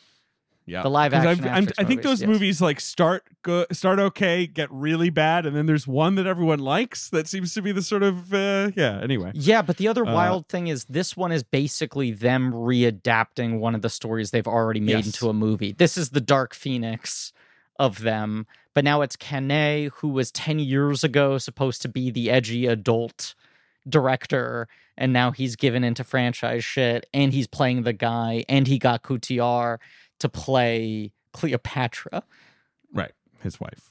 Yes. Or partner or whatever. Yes. Anyway, meets Daffy. Daffy's like, listen, there's this fucking crazy island, this uninhabited beach that a bunch of people live on, and then he kills himself. I'm surprised you could even make all of that out, David. That's what he was saying, because it's a very quiet performance. It's sort of hushed tones. I love this performance. I think Robert Carlyle is one of the best things in this movie. Like, yeah, I agree. And you have, like, even though Daffy's in a very limited way, like, he's so important to the, like, mythology of why everybody's I like doing. that he gets sprinkled back in. I like anytime Daffy pops up. Yeah. Being like Hugo Weaving in Cloud Atlas, basically. Just like, doing that. Carlyle, one of those guys for me who I think basically can't go over the top. Like, the bigger he gets, the more... Right. Yeah, and it feels like when he goes this big, you're like, you are tapping into a genuine mania. This doesn't feel like someone eating a ham sandwich. It feels like... you have unlocked some horrible chamber in your mind. But yes, his energy is just incredible. And this is the thing also, like, yeah, he's crazy, whatever. He's a lunatic, but I just find him so much more likable than Leo, especially in this opening, when, like, Leo does the thing where he's like, you're fucked in the head, right? I'm just like, fuck you, man. Like, this guy's trying to tell you a story. Like, have some respect. Yeah, by the way, it's a good fucking story. It's a better story than your dumbass shark story you're going to tell us. Also, coming off of Carlyle playing Begbie, the worst hang of all time, I'm like, I'm down to spend a night with Daffy. I want to see where this goes. Yeah. I just think it's wild to see someone have stabbed themselves a bunch of times and be like, dude, I gotta go to that island. Right. It seems like a really good time. Yeah. I gotta go. A guy whose energy to begin with was not like chilled out. It's not like that. No. Like, I love this island. It made me the man I am. Island's so good, makes you stab yourself when you leave. Damn, I gotta get that. Yeah. Yeah. But again, I think this is like the thing that should make the movie like a satire on this, but it kind of misses being the satire. Is that like to see that and then to have that character be like, yeah, exactly. Like, I got to see this island is funny. It's funny and it should be funny. And it's like, and that's the kind of thing that people call the Gen X like the Gen X, why it's a Gen X classic or something, is that there's something. I mean, I do want to kind of get into this later, like why it has that reputation, but that there's this sort of this tunnel vision for this character. It has that reputation because it's like many a right before 9/11 movie where you're like, the fuck is this guy? What's he even worried about? He's like, right. You don't even want to know about my mom and dad. Anyway, I had to go to Thailand and then go to the secret murder beach because it's the only way for me to experience anything because I don't understand what I'm supposed to do with myself. Right. Like, it's the perfect like end of history thing where it's just like, I don't know, there's no Cold War, America's won. Do I just buy things like, or do I like seek authenticity, which probably is not available to me? It's the seeking authenticity thing though, and like that the whole thing is this metaphor for trying to get into the band before everybody else gets into the band. 100%, right? Yeah, the beach is only good because it's secret. Yeah. And like, I can't have this great thing that is like, you know, beautiful and amazing be seen by anybody, like heaven forbid. And then it just becomes this toxic self-defeating cycle. So let me throw something out. Is the beach that good? Is it that good? Okay. It doesn't actually seem that good. It seems they play volleyball. David, I didn't think you would go there because you're a big beach guy. I love the beach. The beach. I was watching this movie and I was thinking, this beach looks pretty nice. Now, was I at any point thinking nice. I want to be there? No, but have I ever thought that about a beach? You, as a mild connoisseur of beaches, you feel like this beach isn't worth, say, the risk of murder? It's fine, right? It seems like a nice place, and you know, if someone could just like open a door and be like, "Hey, do you want to spend the day on this beach?" I'd be like, "That sounds incredible." But like that he's there and he's like, "My God, a whole new world. We can play volleyball. We eat fish that we get out of the water, and then we play more volleyball, and then we sit on the beach, and then it's time for fish, and then we play volley." It's like they don't do anything. They just, it's fine. It's a little boring. But this is the thing about the beach. It doesn't need to be good because it has the most incredible marketing campaign in the world. Like, this is true. He could not get there and be disappointed by it because he's just like fucking like swam across a channel and dodged dudes with AKs and the stuff. The journey is part of the appeal, right? If you got there and you were like, you couldn't admit it. You could never admit it to yourself that you did all that for that. Weed grows on the beach. Let's not forget that, okay? That's kind of a big thing. But you can't have the weed because I guess they get some of the weed, but you know. Yeah, they got their separate. They get a bit of weed. No, what I was going to say is that you guys were talking about it from the lens of, you know, his search for authenticity, but so much of it too is the like, this world is too fucking safe. I need to like experience danger, but it has to be danger with an escape hatch. It's the amount of danger I want to take before I get on a plane and then resume my life on rails, you know? Yeah. This is, you say pre-9/11 movie, I think also fundamentally a pre-Jackass movie. When in the 2000s, men finally figured out the healthy way to work through their lust for danger. Tape yourself to a giant rocket, wear a silly costume, film it, put it on MTV or in theaters. Well, importantly, film it. You know, like a lot of this itch is scratched if you can share with other people the crazy shit that you did. Like I'm sure that a lot of the sort of lingering dissatisfaction that he's had with every single experience he's had thus far is like, well, but nobody knows how cool I am for having, you know, drank the snake blood or whatever. I haven't, you know, shared it on my TikTok or whatever. I mean, but there's a bit of the Into the Wild thing where it's like, all of this is fake. All of you are lying. I want to be in touch with what's real. I want to have actual challenges. But this is coming from a much more aggro guy whose attitude is a lot more about domination in some way. But when you're that age, you don't want to go to a resort. right? That's No, too Right, well, but- tame. You want to go and experience something that like not everyone else can see.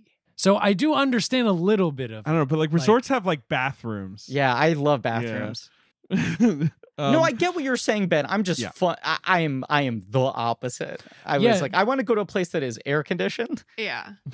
Well, there's a point when they're like hacking their way through the fucking rainforest after they've like before they jump off the cliff and finally get there, where you're just like, guys, are you on vacation still? Because it doesn't look like you're on vacation anymore. It looks like you're exhausted and hungry, and you're with bare feet in the fucking jungle. Like, doesn't seem fun to me. But yeah, everyone's lying about who they are or are not fucking. Yeah. On top of all your other problems, you have a love triangle. Look, they get to the beach. It's run by Tilda Swinton in basically her first performance in a studio film. So she's kind of like a casting coup at this point. You know, may I say it? Is the coolest. Go ahead. Is this the hottest she's ever been in a movie? No. Orlando. She's very hot in Orlando. She's very hot in this. I usually find her hot, I will say. I don't, it's like too tough a question in a way. She's incredible in Orlando. But you knew she was in it, Griffin, right? I did know she was in it. I thought she was going to be whatever mythical. I thought she was going to have a similar role to Vanilla Sky. I thought she would come out and maybe have like hooves or wings or something. Yeah, right. Or she'd be some AI, be a mermaid, sentient. Yeah, she'd be her role in Constantine. She'd just be in the same costume. That's what I was hoping. She doesn't do that enough. She hasn't played the fallen angel Gabriel enough. Yeah, bring it back. Hopefully she will in Constantine too, right? Yes. Let me write Constantine too. Yeah, you know what? Yes. Have they announced a fucking writer for Constantine 2? And if they have, why isn't it Emily Yoshida? Can we announce it right here now? Like, I got to call my shot. I'm going to write Constantine 2. You heard it here first, folks. Constantine 2 has to be clean of the James Gunn DC stuff, right? Or is that going to get fucked up? Not my problem. As the writer of Constantine 2, not my problem. Yeah. You know what? In fact, Emily, why don't you, as the writer of Constantine 2, formally announce now that it is clean of the James Gunniverse? It's DC Elseworlds. It's DC Elseworlds. It's an Elseworlds. Who? Okay, all right. Patterson Joseph, speaking of hotties, who plays Keaty, just rocking the most incredible body. I love Patterson Joseph. This is early in his career. He's great. He's got fun energy. He loves cricket. You know, he's cheerful.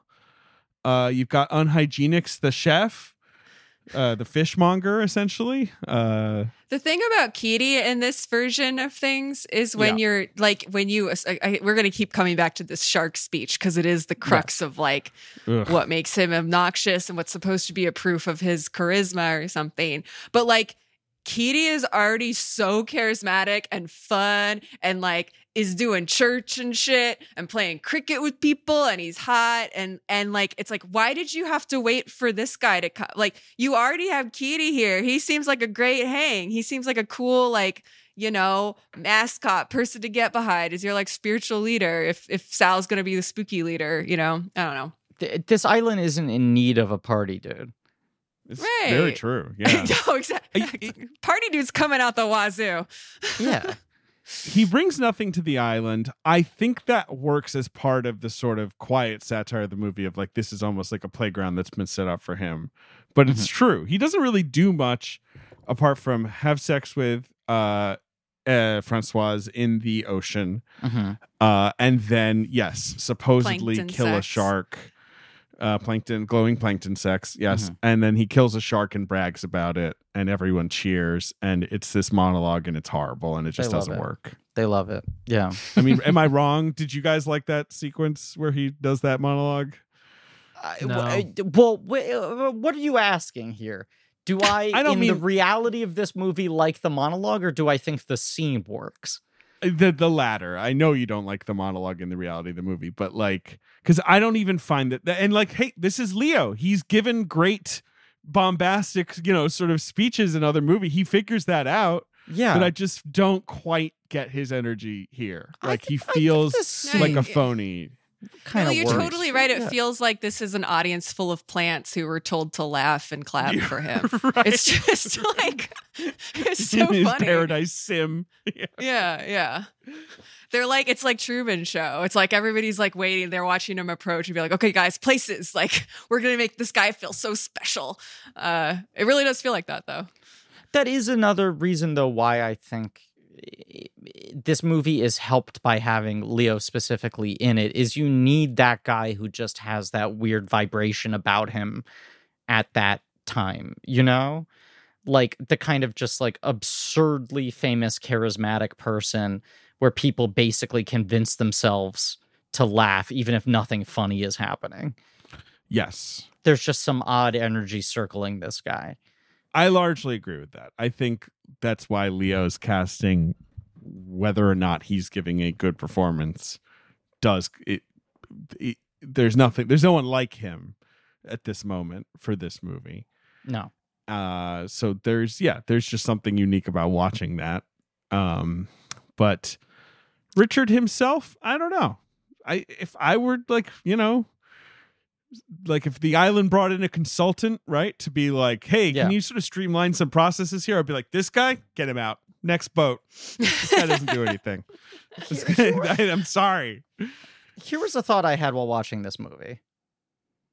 Looks fun to be unbelievably hot. You mean in temperature or in attractiveness? Attractiveness. Okay, yes. I run hot. I don't have a problem in that area. I'll sweat at the drop of a hat. But it's pretty good. I enjoy it. Okay, Ben. Yeah, I like it very want much. it too hard. Don't fucking big dog the rest of us. Hot Rod Hosley over Everyone here. in this movie is basically wearing an open Hawaiian shirt, Yes. cargo shorts and Tevas, and they all look super hot. So And yes, all of their hair has been sun bleached the same color. Right. right. I just like, these are my least favorite kind of people, like in real life. So I don't like they can be super these hot, but people. I'm still like, oof. These people are the reason I will largely avoid the beach and vacation Right. spots. It's not that I was like getting horned up watching all of them. There's just sort of the moment where it's like this love triangle, all three of them are incredibly pretty, right? And then the moment where the sort of island opens up and they go inside the little hut, their meeting space or whatever, and you just see that everyone looks like that. I'm like, oh, it is like a United Colors of Benton ad here. Everyone here is just genetically has that weird glow to them. Yeah. I don't specifically envy any of them visually, but I'm also like, what did it feel like to be on that fucking set when everyone looks like that? Yeah, that was probably fun. Although it seems like everyone was mostly stressed out and Sure. hungry. Trying not to die, I guess is the answer. Right. So nothing really happens except for ocean sex and fishing, and then Sal, Tilda Swinton's character, decides to go to the mainland with Richard. Mhm. In a move that feels kind of like her picking her new favorite, right? Yeah, she wants to fuck him. She wants to fuck him. And I do want to just briefly they call go on a out supply run and have sex. Yes, go ahead. a Griffin. Boyle flourish that I think is particularly effective in this movie. The weird sort of like ghosting effect when Leo is looking at Virginie Ledoyen. I always get her name wrong. Ledoyen. Yeah. But you know what I'm saying? Where she's sort of like smearing across the sky as he's looking at her on the beach at night. Hell yeah. I do think, I don't even know how to explain why, but it does feel like a good visualization of what it feels like when you're just sort of like entranced by someone. Goo goo gaga over someone. Yeah. I do think this movie looks amazing. I love Darius does. Kanji. Yeah. And I just like it feels just so it feels like so perfect for 2000, like the kind of like clubby color grading of it. I don't know, like the sort of neon-y. Even that like day for night on the beach is like it's very unreal in a way that feels perfect for it. Yeah. And all that's cool. The sex is fun. But yeah, they go back to Koh Feng Yan. Yes. And they run into the tourist that he slipped the map to in a moment of what would we call that, hubris? him leaving the map for them. What do we make of this? Well, when he does it, he also he probably doesn't really totally get what he's doing, right? Because he's kind of like he hasn't been to the beach yet.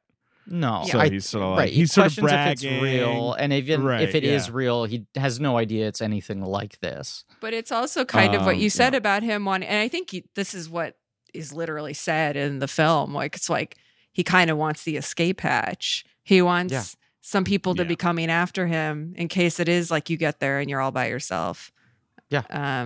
In the book, it's clearer that Daffy basically could not handle being at the beach anymore, but also did not want to return to society. And that like what he's doing is destructive. He's like trying to spread word of the beach because he's trying to sabotage he's like that will destroy it. Mm-hmm. Right. That's sort of less, pivotal. That's not really here. Clear in this. Right. Yeah. And instead, it's more, it's just like Sal now has something on Richard. She's like, you told someone. Well, I won't tell anyone, but you're in my debt, essentially. Right? Yeah, I can't believe we've made it this far in the episode without calling out the fact that this film has characters named Bugs and Daffy. Bugs, Daffy. It's true. And Sal is supposed to be like short for Sylvester the cat. Yeah. They're all supposed to be Looney Tunes. Yeah. Yeah. So our I'm going up to the limit of probably what I should say, but like our show is about those three. It's like a kind of prequel of sorts. So are you sense. adding any new characters like Porky or Tweety or Barnyard Dog or that I can't say. Marvin the Martian. Okay. My lips are sealed. Yeah. So that makes sense though. Sal, Bugs, and Daffy, and they are the founders, one assumes, of the community, right? Like so, yeah. Mm-hmm. Yeah. That's a cool. That's how I'd do it. I guess you could do the sort of Rosencrantz and Guildenstern version of the movie that's just about like impoverished Thai weed farmers who are like, there's some more fucking tourists. Can you get them? Yeah. Yeah. Don't say anything, Emily. Don't spoil. I won't say anything, but yeah, I will say like a lot more time is spent on Koh Phangan and a little bit of time on Koh Samui, which are like supposed to be the two closest islands to the beach. Right. And I do like the rice run part of the movie just as like for where it falls in the movie, because like you have to have, it's like the time when you need to have the reminder of what you're doing there, because you're right, it does feel kind of pointless. It feels a little bit anticlimactic to just show up there and then all we do is play volleyball, like, and things are nice. Right. The end. And then to go back and be like, oh, but the important thing is that I'm not like these people because this sucks. Like the whole Koh Phangan scene, the party, the beach parties and all that. Like you got to remember we're better than these people. You have to have the periodic reminder of your superiority over these people. Mm-hmm. Yeah. And it seems increasingly hard for like to imagine like going back and just being regular again. So that's part of what's trapping them. Don't you think, aside from the fact that, he's her new favorite and that she wants to fuck him and all of that the other reason she's bringing him back to the land is to sort of, she senses in him the restless shit stirrer. Even if he's not getting tired of the beach yet, it's like, you need to fucking remind this guy how much this shit sucks so that he doesn't start getting any ideas. Right. Maybe she sees a Daffy replacement here, but she needs to, give him that experience. Yeah. That makes sense. Yeah. Yeah. Instead, what happens is essentially she turns on him because he's a little weird about the sex, and it turned out he gave the map to someone else. And so when they get back, she's like, you are now sort of exiled. You have to like send away these tourists whenever they arrive. Mm-hmm. And eventually she reveals their deep, dark secret that they had sex with each other. Two grown adults. I know. And Francoise is horrified. Yeah, and they both get fired from the Today Show. Good Morning America. God damn it, I fucked up the joke. So then there is a large chunk of movie, probably about half an hour, that is sort of Richard, Leo going insane, while isolated and having various kind of visions and panicked, feverish sort of delusions that I am sure is when most of the ticket buying audience in 2000 was just like, okay, that's enough. I'm done with this, right? Like that's when people were just like, forget it. I think you can hear crushes dying in real time in the theater. Like, it's him being unsavory is one thing, but him being this silly, it's like, you're killing my dreams. Yeah. And doing the full Dennis Hopper type routine and the headband and everything. And he's not even on anything though. That's what's crazy. No, he's not. Well, this is a big he eats a caterpillar. He's high on life. He's high on life and caterpillar. That's bullshit. At least make him trip on something. This is an insane thing, though, is how drug-free this movie is, aside from the weed field. Like, my God, this is not a drug-free scene. Like, it's like everything just off screen is, They should be rolling face all the time. Yeah, they should be fucking eating CBD dog bones left and right. Also, like, a ton of them would just be doing heroin. Because it's there, Well, also because, like, what else? You're on a beach. You can just chill out. It's a perfect space to be doing heroin, right? Yeah. You can just take a nap. Just lie there. And get old on the beach doing heroin. And instead, it's like you get there and they're like, here's your job. And, you get 3 hours of volleyball a day, and here's your spare set of Tivas. But apart from that, it's like regular life. It should be like this orgiastic thing. Yeah, I'm not doing shit. It's like, too bad you are doing shit. Do you know how to hunt for fish with a spear? Well, get ready. You're gonna learn. I had a great idea. Here's my job on the island: heroin tester. Let me test all the heroin first. Make sure it's safe. Yeah. To quote Boyle about all of this, he says, "Apocalypse Now hovers over the book. It hovers over me and my whole career. We made the mistake of allowing the Coen brothers to influence us too much with Lifeless Ordinary, and we allowed The Beach to be too Coppola-esque. Much as you might want it to be, it's no flattery to him. Like, he basically is like, Apocalypse Now, he says, is the closest as you're going to get to a cinematic experience of Vietnam. It might not be so appropriate to use it on a fantasy island full of annoying hippies." It's funny, though, because it's like the Boyle style is so pervasive that when he's getting influenced by these other people, it doesn't feel like he's doing a poor impression of them. It feels like he's struggling to match what they did well in their respective style to his own style. It feels just aware of them, even as he tries to do his own style. But the fact that it is aware of them kind of deflates it a little bit. Yes. I mean, one thing about this sequence that I think it kind of pulls off, but obviously, I think a lot of people are tuning out at this point, is like the idea that this is sort of the next step beyond the beach. Oh, like, so the beach is too, like, it's played out now. There's too many people there. How about just going into the jungle and being insane on your own? Is that the most extreme thing? Like, and that's sort of and then you kind of get the sense that's where Daffy went. Like, that's sort of this, that's where the terminus is. If this is all you're chasing, or is the thrill of being different and the most extreme person in the world. And I think there are probably multiple reasons that the sequence doesn't work, but the Banjo-Kazooie screen is the peak of that, but his whole like sentiment in the voiceover is like, I'm not fucking owned. I actually like this more. I love it. I think this is actually better, and it's a game now, and I'm good at it. Yeah.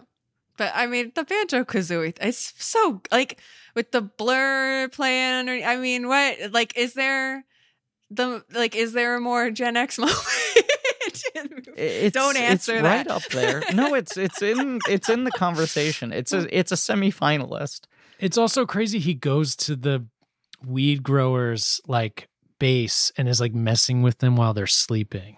Yeah. It is. Yes. But like in a completely purposeless way. Yeah. Yeah. He's not even doing anything. He's just getting the thrill of being that close to dying essentially. And like, okay, a little glass of water, put one of their fingers in, I'm on board. I get it. Right. Now I'm like, okay, you're pranking him. You're going to get shaving it, cream one on the of them to hand, pee. feather under the nose. Yeah, exactly. The All right. classics. Griff, you're with me. I'm with you. Draw a penis on the cheek. Take out a Sharpie. That's draw what I'm a little saying. Yeah, I mean, I don't know penis. the translation in Thai, but we could figure it out. You have to write out the word. I was just gonna say you draw the, you know, you Nice. just do the little. Thank you. that's the universal language. That's the universal language. It's a dong on the face. Dung and balls. We've all got them.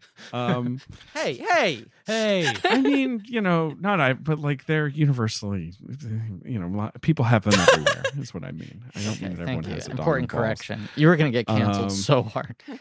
Yes, I'm sorry. One thing that's funny, the dope field, as Boyle puts it, he's like, they actually offered to give us real dope fields to film in, but the government burns them if they discover them. So we weren't sure if we'd be able to use any field they gave us. So they grew their own field of hemp, not marijuana.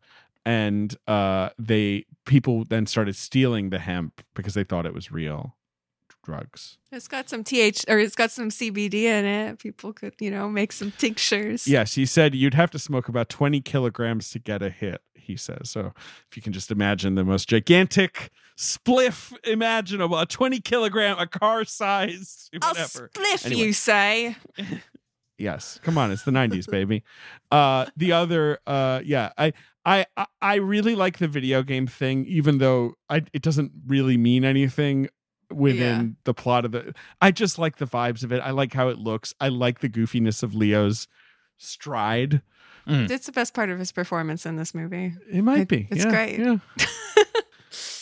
But there is, to me, there's just kind of this element of like, I kind of want to see things go completely insane. You know, the farmers shooting the invading tourists is kind of nasty and upsetting. It's not like there's nothing there, but I do like the final showdown where the farmer shows up and is basically saying to Tilda, like, look, you've let people in. We had a deal. This is over. You got to leave.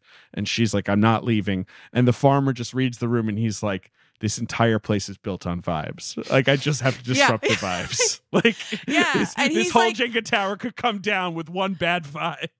Yeah, and he presents his case as like, look, I gotta grow this weed so I could feed my family. What the fuck are you fuckers do? You can't eat vibes. Like, you know. It's a really good it's like it's like a little too late, you know, like if I'm not for the character obviously, but like for the movie, like I want that raised sooner because I think it's such a good part of the film. But yeah, and also just like this isn't a game for us. We don't have options. Right. Yeah, and the fact that all of this is existing on the same island. You have just like a very functional weed farm where they're not fucking around. They will shoot you if you come toward the weed. And then, you know, hot person beach where, you know, you're just not supposed to care about anything anymore and you can play your Game Boy all day, like, and get eaten by a shark. 100%. I think if the movie ended with this confrontation and Tilda attempting to kill Leo and failing and that being the end of that would be fine. It is bizarre to then cut to an internet cafe where Francois sends an email that's essentially like, you know, that feeling when you're on the beach with a photo of everyone like, love you like a sister. Haggis. We got there. I have no idea who thought that was a good idea. Like, I don't know if Boyle was like, well, we got to have an up note here, or if the studio was like, you know, come on, guys, send them out of the theater happy. But it's silly. Well, but Emily, it's what you invoked already in this episode. It's like the magic trick of the Titanic episode. The Titanic ending, rather, of like the fact that movie has a happy ending. Yeah. Is astonishing. Yes, well, I love that. Right. Yeah. You have to wonder if they're just like, is there any way to leave people on a good note? Yeah. Coming out of this film, it's Leo. We're already going to have lost probably half the audience somewhere along the way. Can we leave them like a little bit up? Yeah. Because, I mean, the story of the beach and the story of the Titanic, it's just you replace a few of the proper nouns, but it's basically the same story, right? The same story. You can end on a Same happy story. note with it. It's, yeah. Hubris. I mean, it just reeks of somebody who just didn't read the book, like a studio person who just didn't read the book and was like, this seems dark. Like, can we? Yeah, I'm curious. I couldn't find the alternate shot ending online, but they said the DVD has 9 deleted scenes, including an alternate opening and an alternate ending. And there's commentary or introduction from Boyle explaining what he was trying to do and why it didn't work in his estimation. The worst part of the ending, truly, though, is just when you see his mouse go over to the email with the paperclip next to it and watching it, 23 years in the future and just going like, oh, Jesus fucking Christ, it's going to take 2 minutes to load. I'm going to have to watch this load one line at a time. I love seeing all those IMAX, those beautiful, colorful IMAX, those big, bubbly boys. I love seeing the IMAX. The second he clicks that email, I just groan because I'm like, Boyle has enough integrity that he's not going to make it an immediate pop-up image. He's going to want to play it real, and that means we're not getting out of here for another 5. Well, I think there's a little more in insult to injury in this too, which is you're in this internet cafe, got all these shiny new iMacs there, and there is this moment where he's probably in the 2 minutes while he's waiting for the image to load that he looks around at the other people in the cafe, and they are presented to us as losers.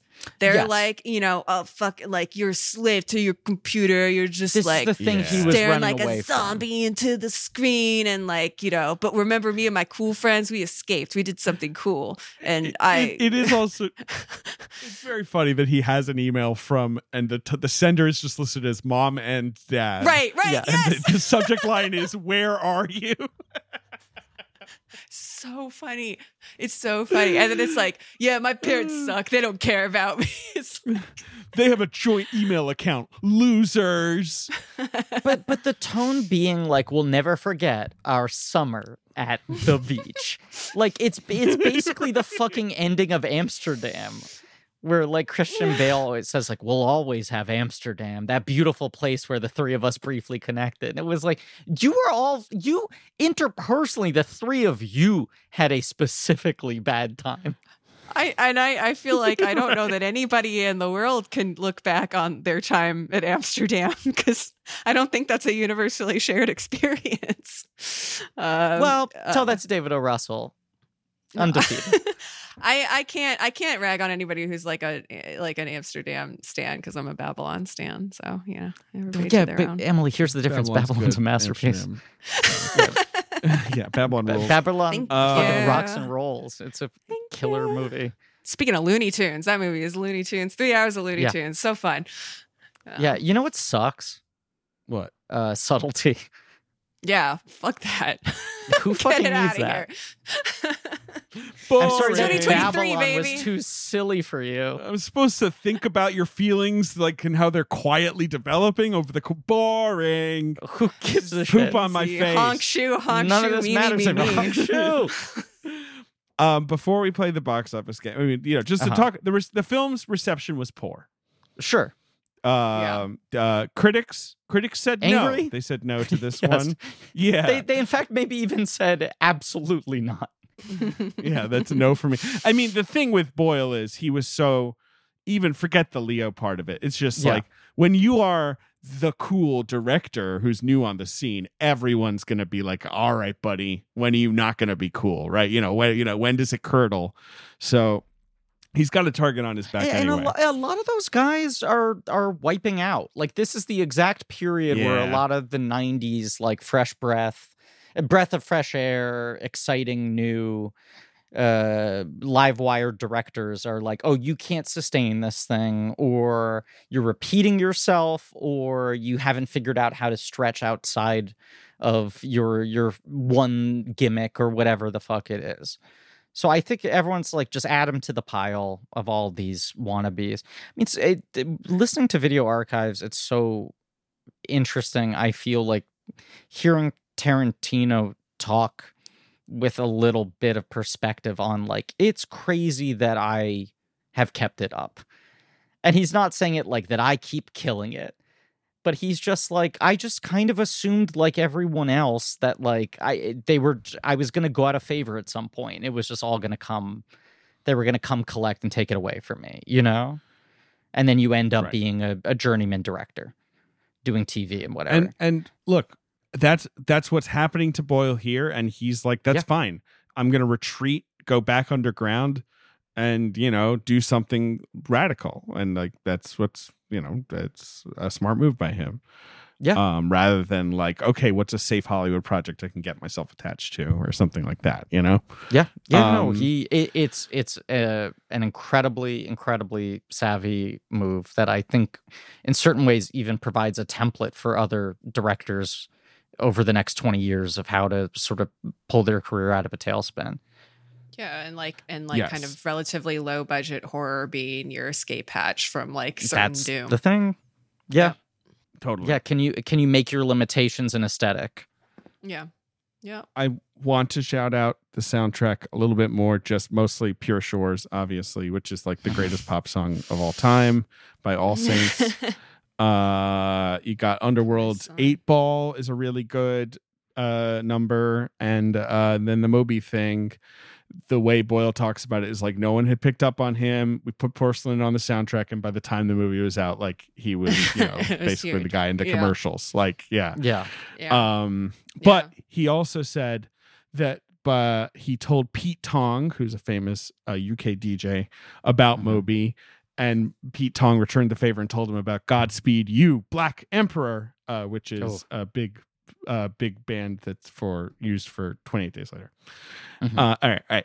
So the movie got bad reviews. It actually made money, not enough maybe, but it still made like 144 worldwide. I don't think anyone lost money on this movie, but it was not a smash hit.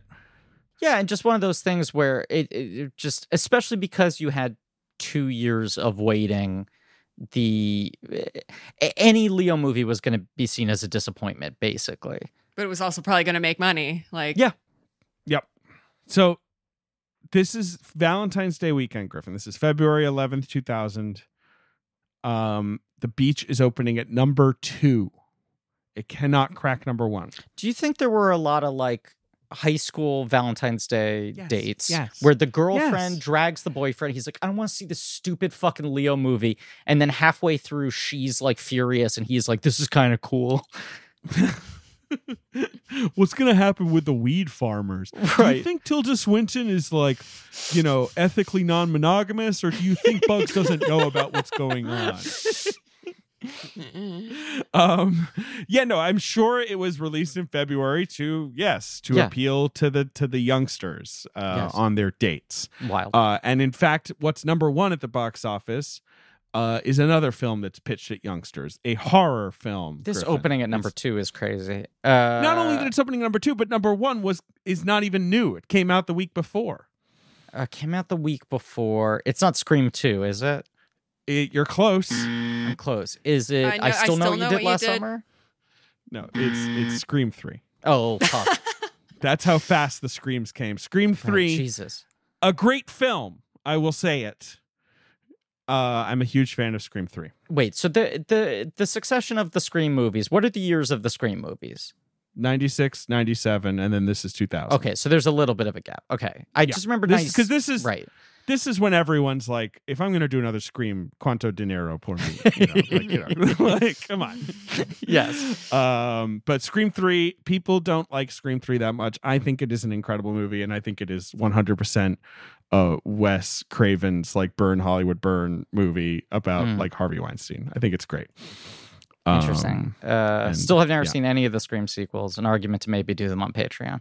Right. Emily, what do you think of Scream 3? Or do you not care? I haven't seen it. I'm the same. I've never seen any Scream other than Scream. It's not my jam at the time, nor now. Jay and Silent Bob are in Scream 3, right?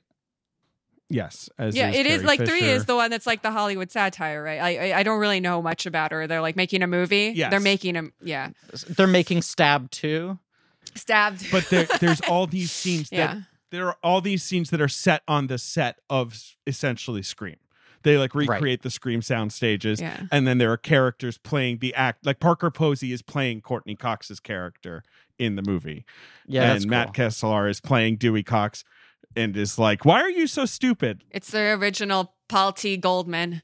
Yeah, it rules. It's The a great original, movie. People yeah. don't like it. All right, Beach is number 2. Okay.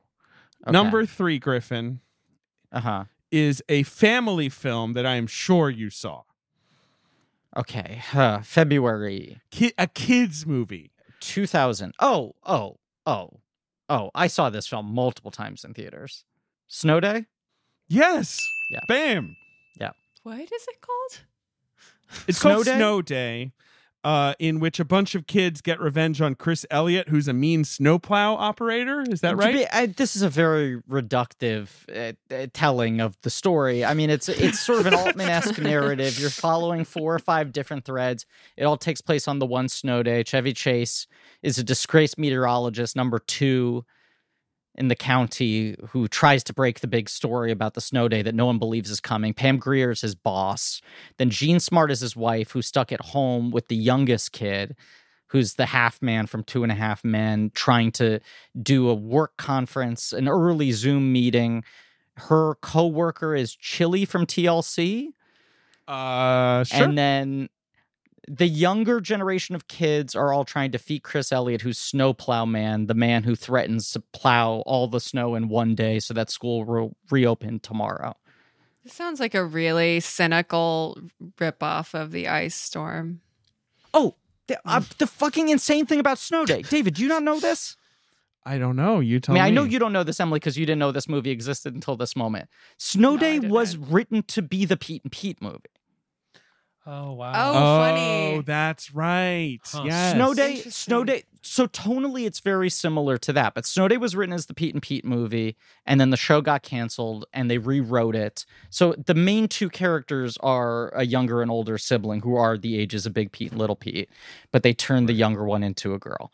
But the end of the movie, they stop Snowplow Man right before he plows the final street, and Chris Elliott says, What are you going to do? It's too late. I already plowed 95% of the neighborhood. And the one kid goes, then I guess we'll have to do some unplowing. And I have thought about that a lot. The implications of that line.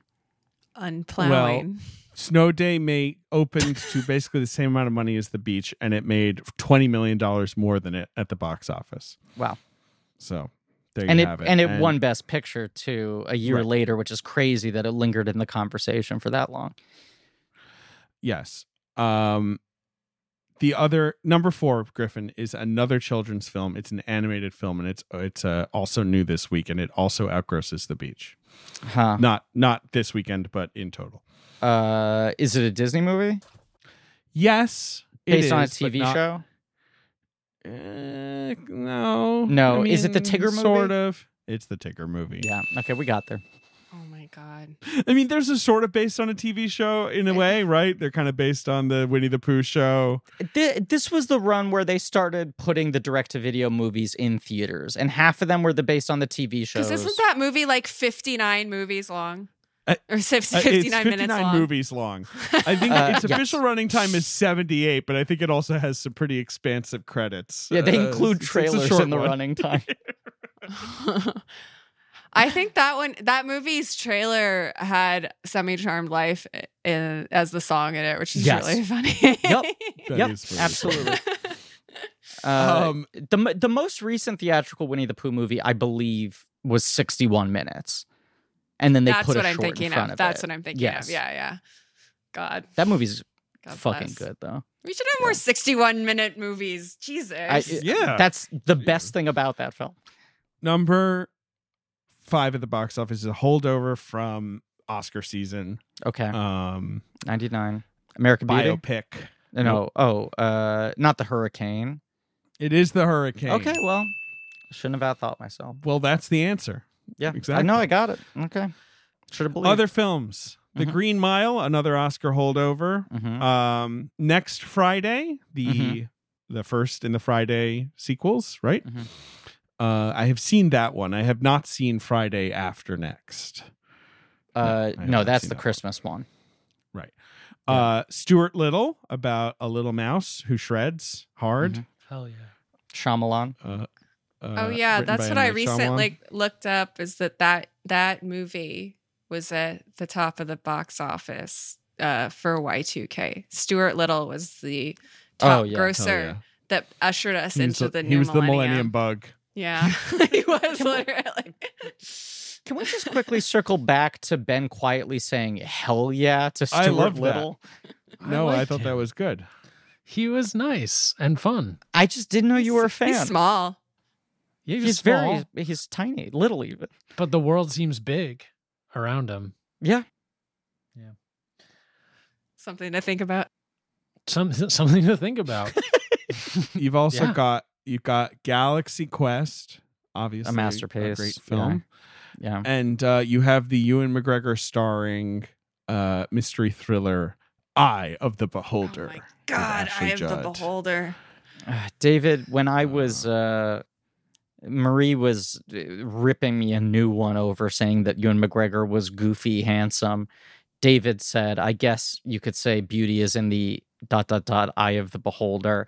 And then Marie continued ripping into me, and David said, can we circle back and give me some credit for my eye of the beholder joke? Yeah, that was pretty good. Would not be surprised if even as a strident Ewan defender, Marie forgot about Eye of the Beholder. I wouldn't hold it against her. I don't think anyone remembers Eye of the Beholder. No. Does he play the creep in that one? David L. Sims. Yes, he's the creep. Yeah. He's the serial killer or something. Okay. Just back in the day when Ashley Judd had to make 2 of those a year by law, by congressional mandate, she had to appear in 2 R-rated thrillers about serial killers or something. And everyone went to see them. They worked. We all liked them. I mean, a lot of them did work. This was not one of them. This one was a flop. No. But usually her movies made money. Yeah. Yeah. That is the beach. We made it. We made it to the beach. We made it to the beach. We and this kind of feels like the end of the first act of your Boyle series. I feel like this marks the end of it. Like 100%. Yeah. Right. Yep. Yeah. No, and then the second act is him being like, let me try all kinds of different things, and then almost by mistake winning Best Picture. Yes. And then the final act is, how do you follow up winning Best Picture by accident? Exactly. Like, wait, how do we recreate the alchemy of that? Yeah. But that is absolutely, he's a 3-act career for sure. And it's a long third act, though. Well, we'll see. Yes. It also, I mean, it does feel like we have to be on the precipice of Act 4. It does feel like when he comes back with a new movie, there's going to be some shift again. Given how he is, I would imagine he has some self-awareness about, like, I need to do something new, like, or drastic. Like, I can't just keep fucking around. Yeah. Yeah. And the other thing about his third act is, like, he does a Sorkin script and a Richard Curtis script. You know what I mean? Like, he took on these scripts by, like, and Simon Beaufoy, like these, like, sort of, anyway, that's neither here nor there. It will be both here. It will be later. It'll be here and there later. Yes. On this very feed. Emily. Such a pleasure. Bless up, Emily. Bless up, Emily. Good to be back. Good to be back. Thanks for going to the beach with me, you guys. No problem. Good to see you, Mama.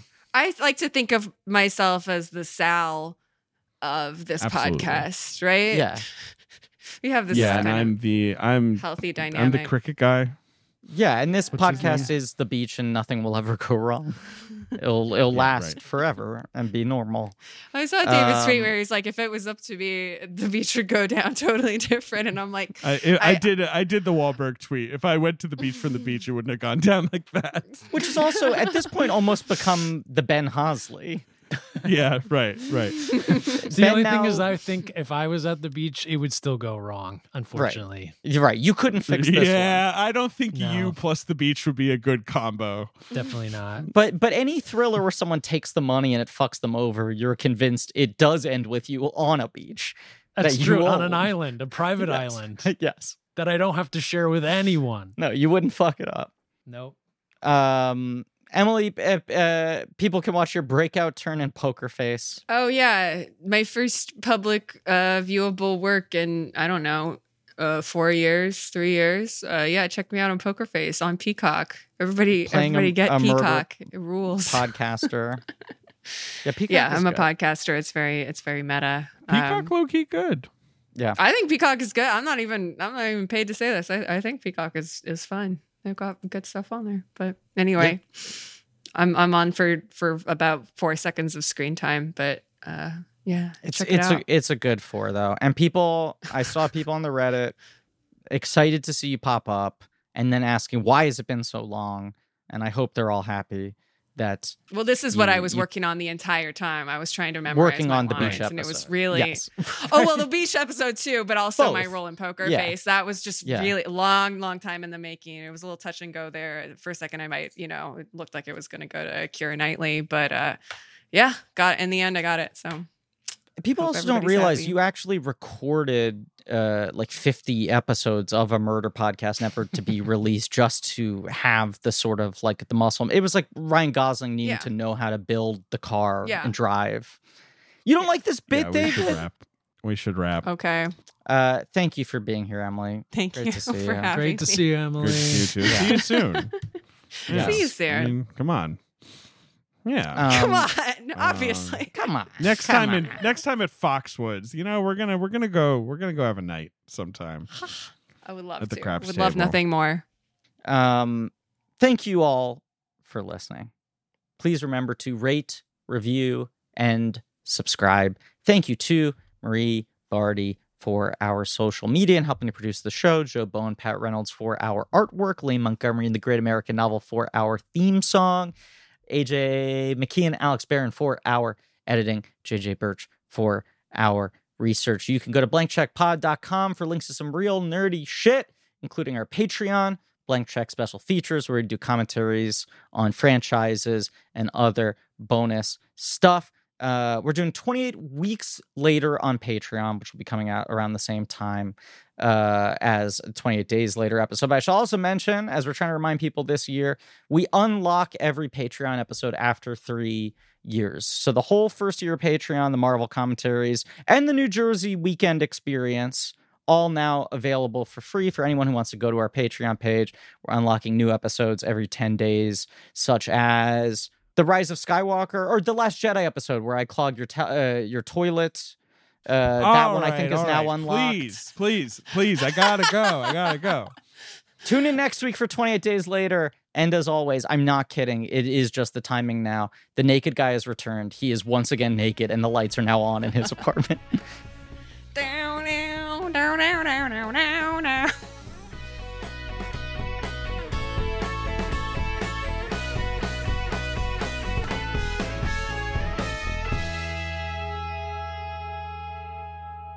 This guy's just flapping around. And he sees you. He's fully aware of you. We have not made eye contact, but like my setup is facing the window. Right. There is a lamp in front of my face, illuminating my face. I'm staring straight ahead. He's now walked off, but he was just fucking flipping and flopping He's never around. gonna meet you. Why does he give a fuck?